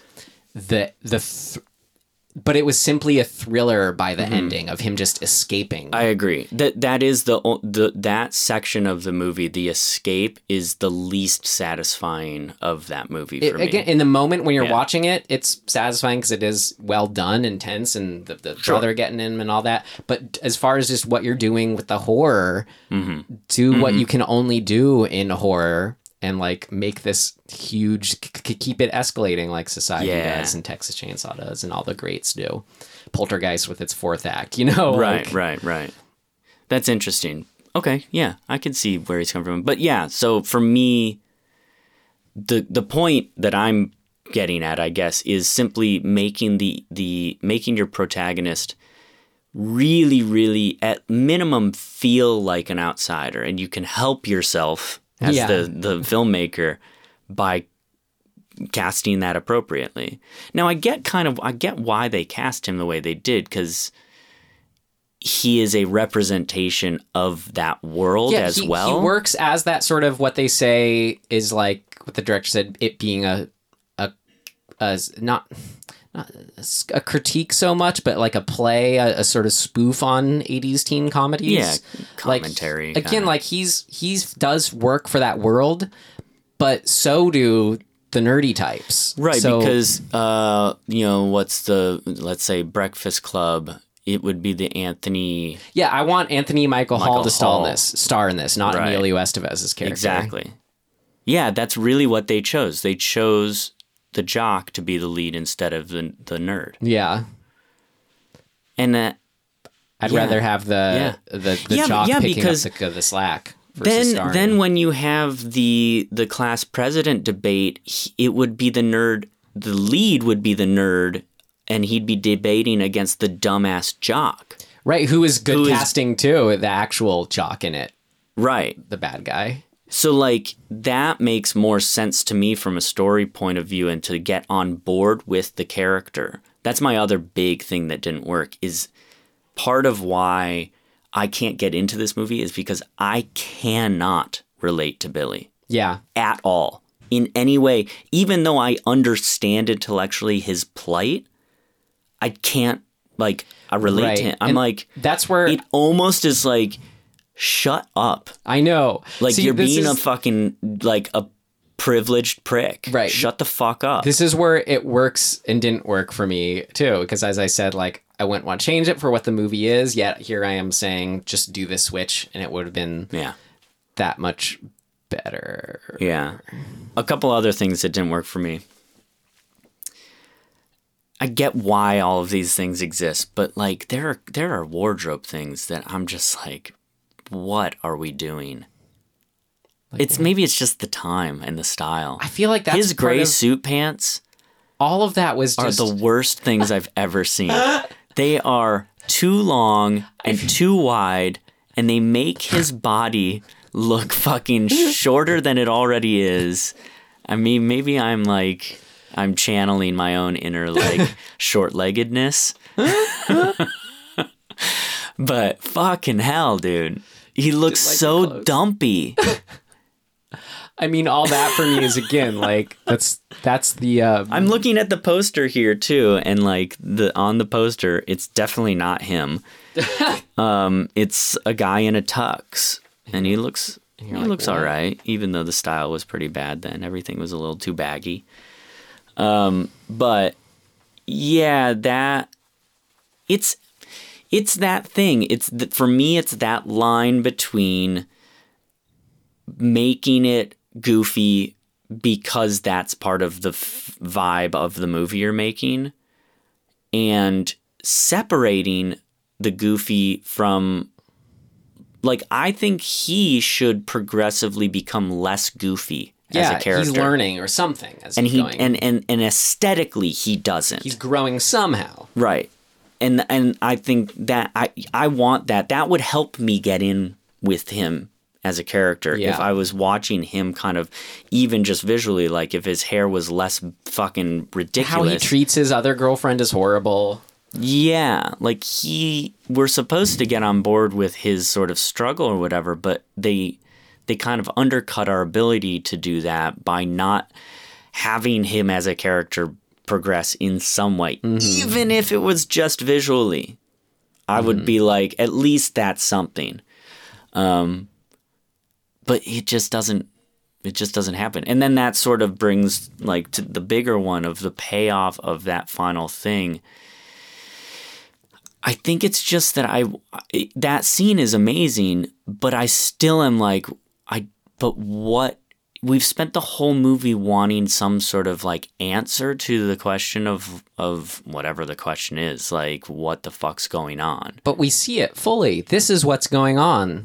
But I don't know what is. But that's the horror. That's why it's good, yeah. like, Lovecraftian horror. This is honestly, it's probably next. I mean, I haven't seen a lot out there, but this is, like, up with them as the best Lovecraftian horror. The horror is, it, like, got to me so much, the line where he's like, no, we aren't exactly aliens. We're something else. Sure. That's the horror. Oh, the something else.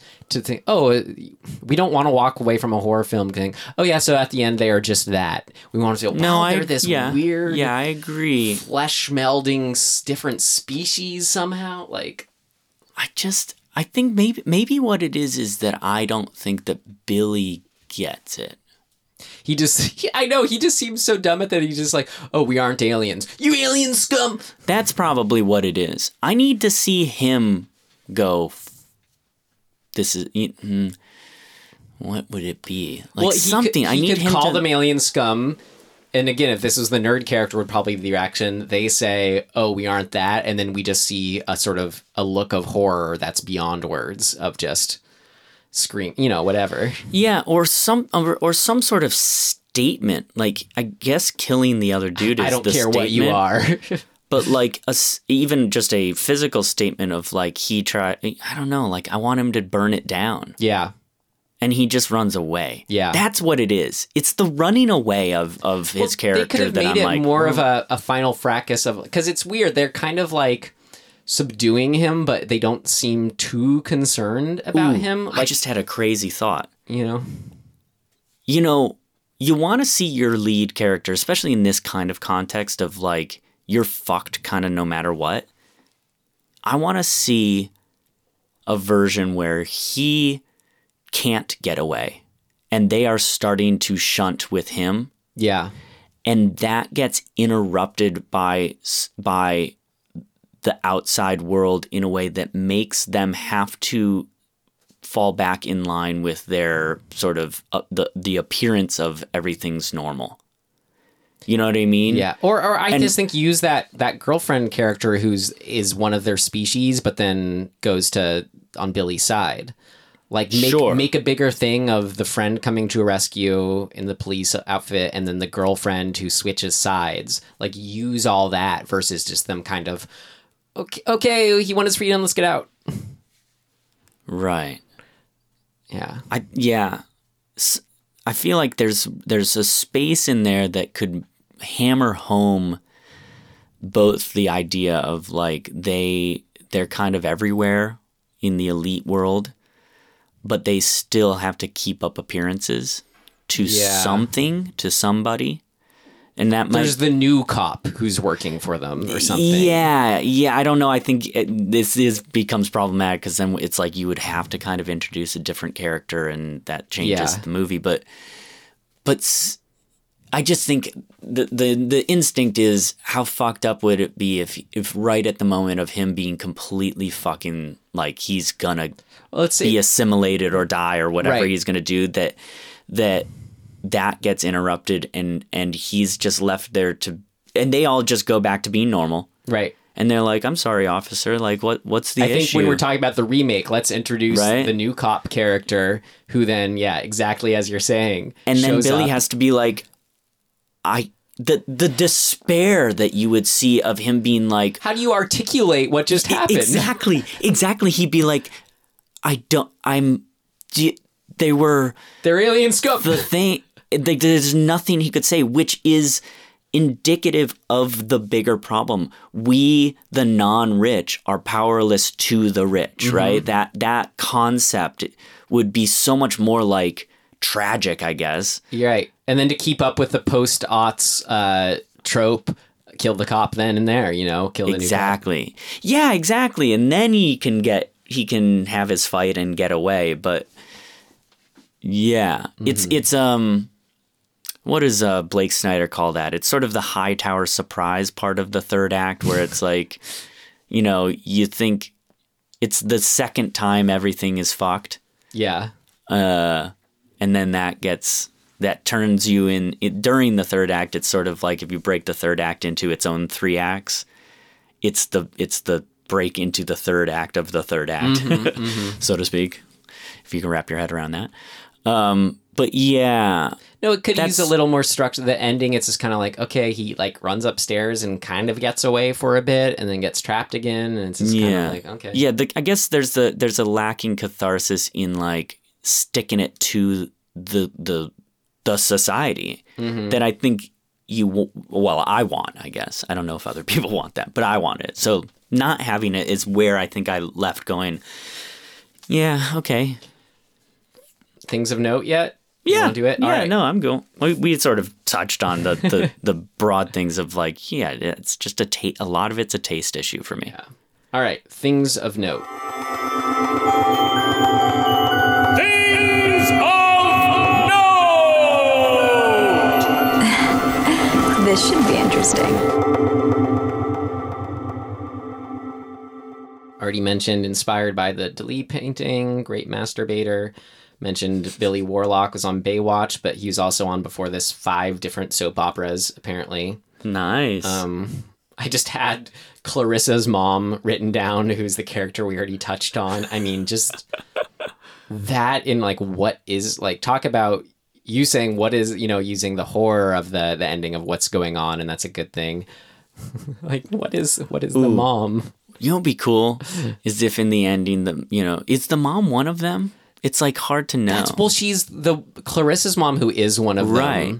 But she's like... And Clarissa's sort of deriding her, like, use your brain for once. You know what would have been really fucked up and really Lovecraftian is if in the end if Billy was like about to be shunted and whatever, because that mom weird character is there and we don't know what the fuck's going on. What if she just turned into like a fucking giant like Cthulhu like squid monster and started fighting with them, and it was just like it's like that would have been great, Tim. What the fuck? Because she's sort of a mark of oblivious indifference.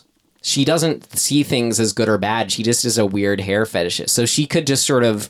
She could have transformed into this big Cthulhu thing and ripped off all their scalps. Yes. That, I can't even tell you how on board I would be for that. We got to remake it, people, if you're listening. Shit. Let us write it. Clarissa's, so Clarissa, and then who played Clarissa, Devin De Vasquez. She was a June 85 Playmate. Oh, okay. I see that here, yeah. And she... more recently, she helped those affected by Hurricane Katrina by creating Devin's Kick-Ass Cajun Seasoning and offering it through her business, nice. Devron Enterprises.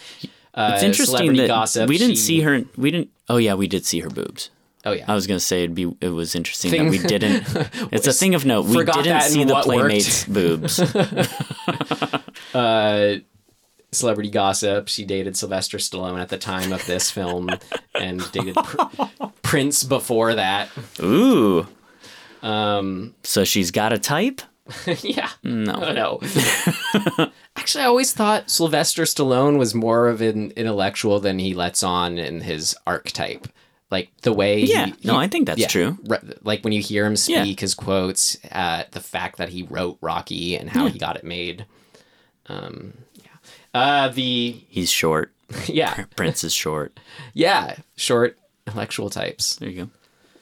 Where's my Devin? All right. Co-writer.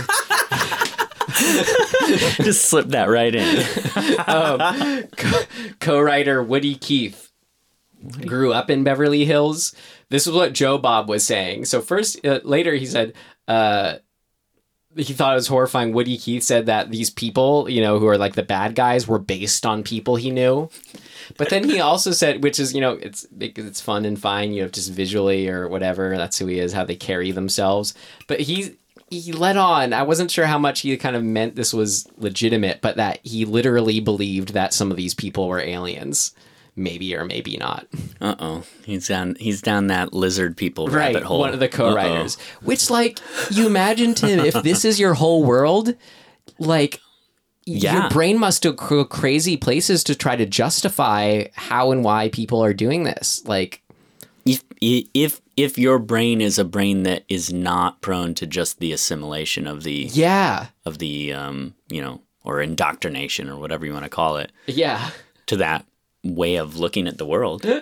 And coming off the writers, so the original script is a completely different movie, but when Yuzna came on board, it was just a blood sacrifice cult ending. That's what it built to, versus a shunting. Thank God they didn't do that. Right? Because that's, at that point, 89, we had gotten 50 of those movies. But Brian Yuzna was like, no, I'm just more interested in the sort of the Dali influence, just sort of the weird and inexplicable. So he went with that's that cool direction, which I think we're all thankful for. Billy Warlock, he had that's a fucking crazy stage his name's name. Billy. His character's name is Billy. Well, they just needed to make it easy for him. Yeah.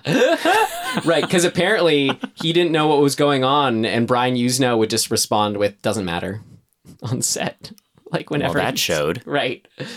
It's sad because it worked for the direction they went with, even though it wasn't our favorite, is he was this sort of bumbling moment-to-moment guy. Look, I'll give this dude a lot of credit because he's working really hard in this movie. He's trying really hard to make some performance and make invest in that performance. It contextually comes off as really dorky, kind of cheesy. That alien scum line is perfect. He delivers it with all his heart. That's right. But they did not help him with the trappings of the character around, the hair, the costume, et cetera, et cetera. Billy Warlock had a bit part in Halloween 2, the original. And his dad, it was probably because his dad was a stunt person who played Michael Myers in Halloween 2. Whoa. Yeah. Shit, dog. You know that we're going to get the third Halloween 2? Yeah.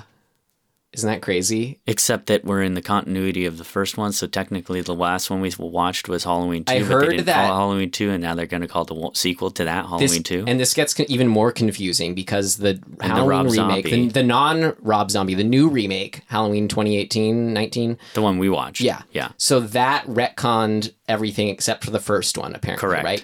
But apparently, this is rumors maybe, but that they went and tried to get Paul Rudd to reprise his role. Was it from Halloween 4 or 6 or 5 or whatever? What? Which would mean they would be then retconning their first one because the first one is supposed to be a retcon of everything else. Right. Does that make sense? That they're retconning something they're retconning that it retconned. Yes. Anyway, that's a holy side note. fuck, my brain just shattered. That's why I wanted to share that. The mansion that they shot at, we were guessing it was Beverly Hills, but it was actually in Pasadena because that's where apparently the bigger mansions are. I can see that. And that's where that mansion itself was sold to the city of Pasadena owns it. It's probably why they're able to shoot there more easily or whatever. I bet I know the area. You know the Huntington Gardens. Yeah, so right by there. It's known as Millionaires Row. Yeah, that area. Yeah. And so that house is specifically the headquarters for the Pasadena Tournament of Roses. Oh shit! So it's this perfect it's like the metaphor again is all perfectly built in of like the Pasadena elite annual event. Yep. Is where this takes place. That's fucking crazy. My favorite quote from Joe Bob in this kind of works as an out of context quote, at least for me. He said about this film, "This is why Americans love mansions." Maybe that does need more context. What? Yep. I couldn't agree more. Right? This is it. This is why. Just talking about the whole going off on he was he was just cracking up the whole time about this idea of tell me about these Los Angeles orgies and the sex cults. He was just obsessed with it all, and Pasadena being the uber. He's and people in Pasadena, the rich in Pasadena, they don't even see themselves as being in Los Angeles. They're in Pasadena, It's kind of true. Yeah, exactly. That's why Americans love mansions. I think he was kind of going off on how there's all these different rooms to go off and have sex in and get up to trouble, I had all those polls I read earlier about the tone of it. I'm just going to my list. Do you have anything? You might have some stuff. No, we've talked about all the same things, or you've talked about the things. So then I have the development of society here is so. Brian Usna, this was the first film he directed, and he got the leverage to make it because he had the rights to Reanimator 2, which was his one producing success. That was But it was after he had been trying to make a film with Dan O'Bannon, which was called The Men, which sounded kind of similar to this, where it's about it's kind of like this meets that's the John Carpenter They Live, except it's a world where all the men are creatures or aliens. Okay. And the women fight, that's cool. Which sounds great. Yeah. But that fell through. And then, so they were hired on to do, the team, Brian Usna and Stuart Gordon, were in pre-production on Honey, I Shrunk the Kids with Disney when Stuart Gordon got sick or something. So they both left. And then, or once he left, they kicked out Brian Usna and turned it into what they did. But they were apparently up in pre-production building the sets in Mexico. Shit. That still became, the movie a lot of us loved as kids. Wow. Yeah. That's crazy. The movie did not do well in the U.S., but this is quote, "In England, it was a huge hit and got great reviews. In France, it was a hit. In Italy, people have written PhD dissertations on the movie. It's very interesting how audience took it in worldwide." And then he sort of goes on to say, which I'd agree with him, is he thinks, now in America, it'd do better, rather than people were more attached to that ideal of no, this is the American to work up to the social elite and anyone can do it. Why would we ever criticize or disparage that? But then you have the French and the French, Revolution and elitist. Here's actually his quote on that. Do you want to hear it? Sure. "For the filmmaker, he thinks the problem was purely political. The themes he was exploring simply didn't resonate in the U.S. like they did overseas." So now the filmmaker's quote, "I think it's because we have this fantasy of the American dream that if you work hard, you'll succeed and become rich. You're not supposed to resent that. You're not supposed to resent what the rich have because if you work hard, you can get it. In American society, we even admire criminals who are wealthy because we think they must have done something right. In England, they live in the punishing class system throughout history, right down to a language barrier, so they had no problem with the movie. Italy was similar, France was similar. Oh yeah, this is what it is. I mean, hey, they're the guys who invented the whole revolution against the aristocracy." What do you think of that? Do you think that's true? Yeah, and I think that if you made this movie today, it would be well received in the States. Yeah. I think that's perfect. It's ripe right now. Yeah. Crazy. I was excited to learn they were developing a sort of sequel / reboot. And do you read about that at all? No. It sounded like the premise would be sort of starring a girl who gets caught up in like the sort of Hollywood club scene or something, or I don't know if that's connected to the film business or more like actual clubs or just sort of this weird social elite, more specifically in Hollywood. But that the idea is like, okay, well, once you get into the club, there's the VIP, then there's the VVIP, and then it's sort of where does that just a play on that? Yeah. It was called Society to Body Modification. That was the title. I feel like I've read that somewhere. And then only did I, when I'm reading the review for the Blu-ray that's come out, did I read there's actually a released, and this comes with the Blu-ray if you get it, a comic book sequel called Society Party Animal. I want to read it so bad, Tim. I want to, the expansion of this world, I would just want to read it so much. Get into it. You can find it. All right. So how would we remake it, Tim?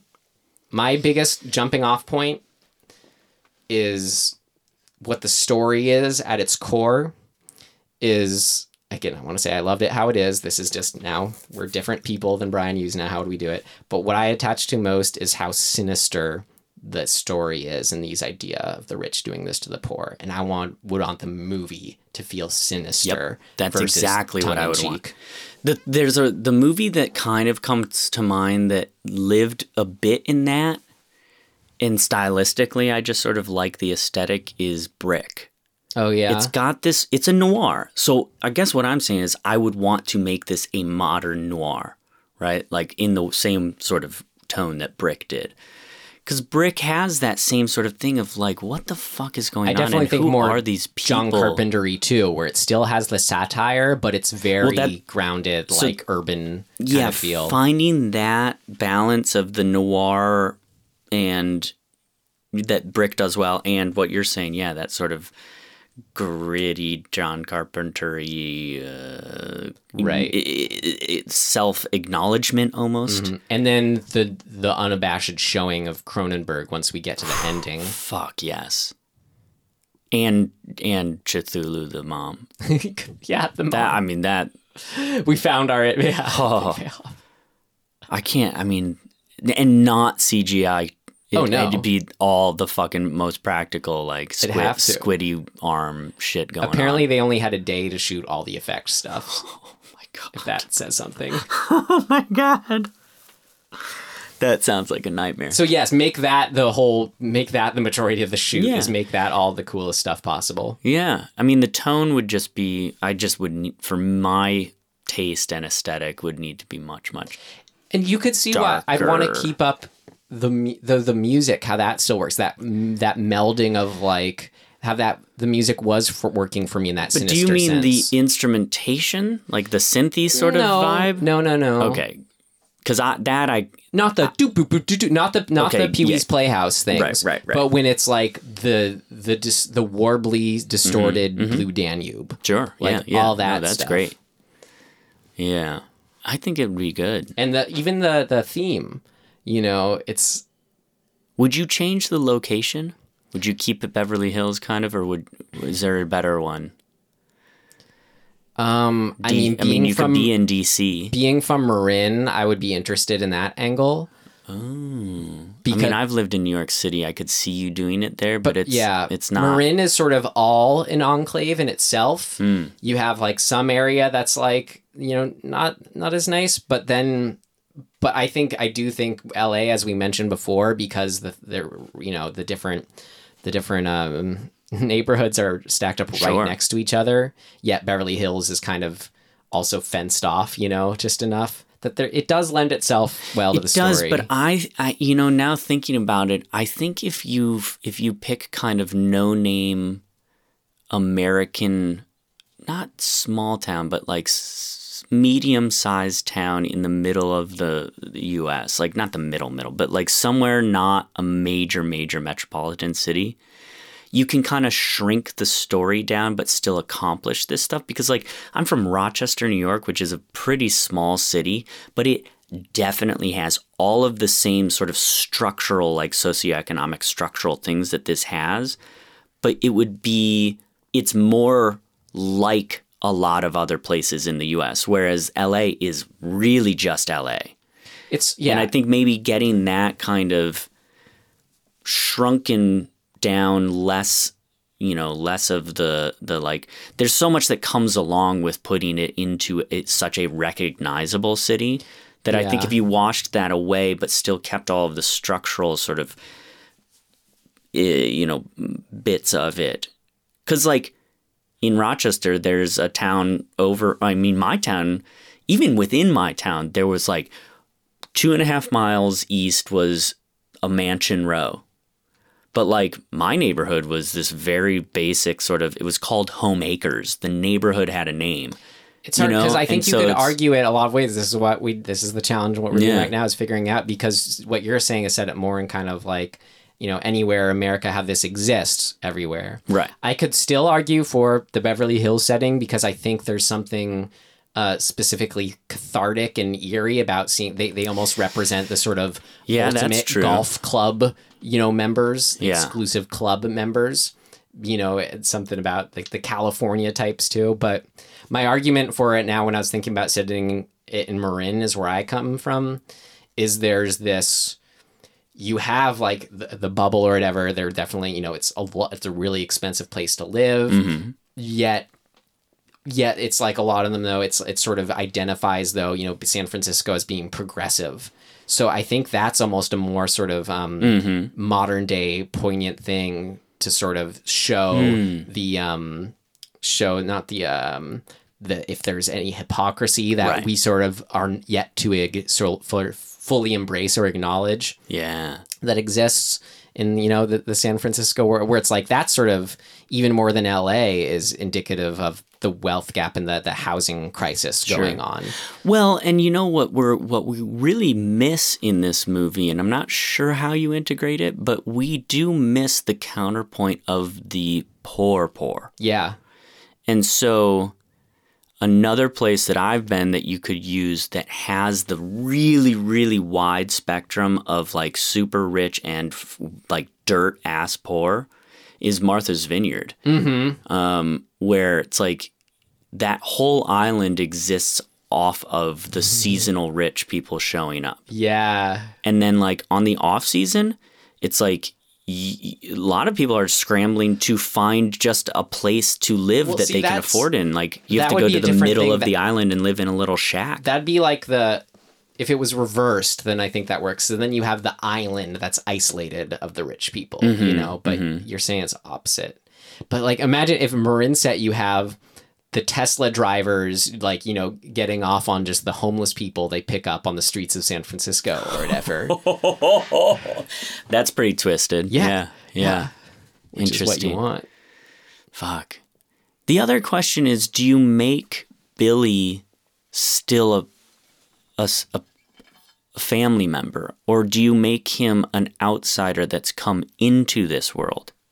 I think you play up. I think that it could be cool to just sort of do what felt like was there, but more missed opportunity, make it more clear with a well-drawn character of how his whole life he hasn't felt like he fits into this family somehow.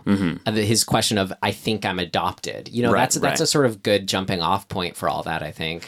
Yeah, I guess the reason I ask is because I can see a version of this where Billy is us, the audience. He's just like anybody, right? And he gets a job or takes this job that seems like this great opportunity to like step into a higher sort of class and make money, and like maybe that will lead to opportunities that could be good for him, and he's getting that voice from somewhere else. I think we make it a little plant the seeds more of what exactly the family is doing in relation to him. Are they trying to somehow get a human to be on board with their kind, or are they just raising him to be the idea, like kind of what they say in this, where he's like the perfect specimen that they somehow get off more on shunting. Right. Because it could be like, oh, Billy, we have the internship for you this summer. Or it could just be like what I think works for this, where they are keeping him at a distance, like from the sister. or Well, and- compared to the sister. And I guess, I mean, maybe part of why we've seen this before, the version I'm talking about, I mean, Midsommar essentially does that, right? It's the outsider, the skeptical outsider, or sort of, an outsider that thinks they need this or that this will be good for them kind of thing. Also, what was the other example I just thought of? Shit. I don't remember. So, yeah. I don't know. I think I feel like all good questions that Yeah. I'd love to have the opportunity. Let us remake it, world. Yeah. Before Ryan, before the actual original filmmaker does. Yeah, exactly. Cool, dude.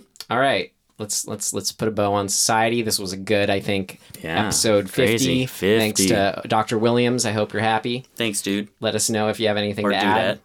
Huh? I said dude or dudette. I don't actually And I said, know. let us know if you have anything to add. We'll be sure to report back to our listeners. So now we have our recommendations. So I went De Palma, and I watched Blowout, You went De Palma. and it is good. It's got a lull in the middle, or sort of second halfy lull kind of thing, but it's pretty fucking cool, man. Cool. Don't be turned off by John Travolta being the lead. He's good in it. And it's got that thing that you're kind of talking about of like, you don't necessarily want there to be like a bow on the end, which it was cool. It was satisfying. Yeah. I don't think I've seen it. It's on Prime, I think, is where I watched it. So yeah, that's mine. It's fun. Cool. I will recommend Dead. Not a horror film, but I'm just going to, just looking at what I've recently watched. Anything I put it a heart next to on Letterboxd here. I watched on the Criterion Channel. I think it's late 60s. Yeah, 69 was the year. It's called Bob and Carol and Ted and Alice. And it has Natalie Wood in it. And it's worth seeing just for her. But even nowadays, it feels so relevant at sort of just exploring the ideas of open relationships. And this sort of idea of like sex being like carefree, but then also like there's this whole other side to it but it's not to, I don't know. It's really, really interesting and digging into these, I think, that are sort of went away for a bit, but are even sort of more present now again, or curling these sort of questions. And it really took me by surprise at the end, sort of with the ending of like, oh, this is like really good film. All right. I recommend it. Cool. Well, are we doing hat pulls? Yeah. Is it your turn? Tim, I don't know. I think it's... Did you pull the Japanese movie that we couldn't get? I think you pulled that. I don't think I did. Yeah, you're right. Your turn. It is my turn. Okay. I'm so excited. This feels like... Which, again, we will watch when it becomes available. A long one. One Cut of the Dead, yeah. It's not a long one. It's just on a long piece of paper. It's called Sisters from 1973. Oh, man. This is one I've really been wanting to see. I love 70s. This one's supposed to be good. My friend Nick was recommending it to me. Nice. Cool. Yeah. All right. Well, where can people find us? They can find us at Gmail and Instagram at Dismembering Horror, and on Twitter at DisHorrorPod, and on Ryan's portfolio website, RyanMcDuffie.com, McDuffie. Yeah. Fuck yeah. And I'm kind of all over. It's all under Tim Aslin. Sorry, and I thought this was right, but I wanted to confirm it before I said it. But you just mentioned Brian De Palma. Sisters is a Brian De Palma film. Oh shit! Is it? Cool. Thought what I knew a that, coincidence! But I just wanted to confirm. Great. With Margot Kidder. Yeah, I'm really excited. Yeah. Okay, cool. I haven't seen it. Okay, so you said where they can find us. Great. Dismembering Horror, blah, blah, blah, blah, blah. That's what we're called. It's where you can find us. That's right. At DisHorrorPod on Twitter. Yep. At Dismembering Horror on Instagram. Dismembering Horror at Gmail. Mm-hmm. Email us. So many ads. This was a recommendation. That's right. No, sorry. Our recommendations are what we recommended. This was a recommendation of what we watch. Well, I think you could call it a recommendation from a listener. Sure, you're right. Okay, and we watched it. So there's your incentive. And we talked about it, and it was a good episode 50. I love talking about this with you, Tim. Hell yeah. All right. Well, in closing, thanks for listening. And we will see you next time. Goodbye.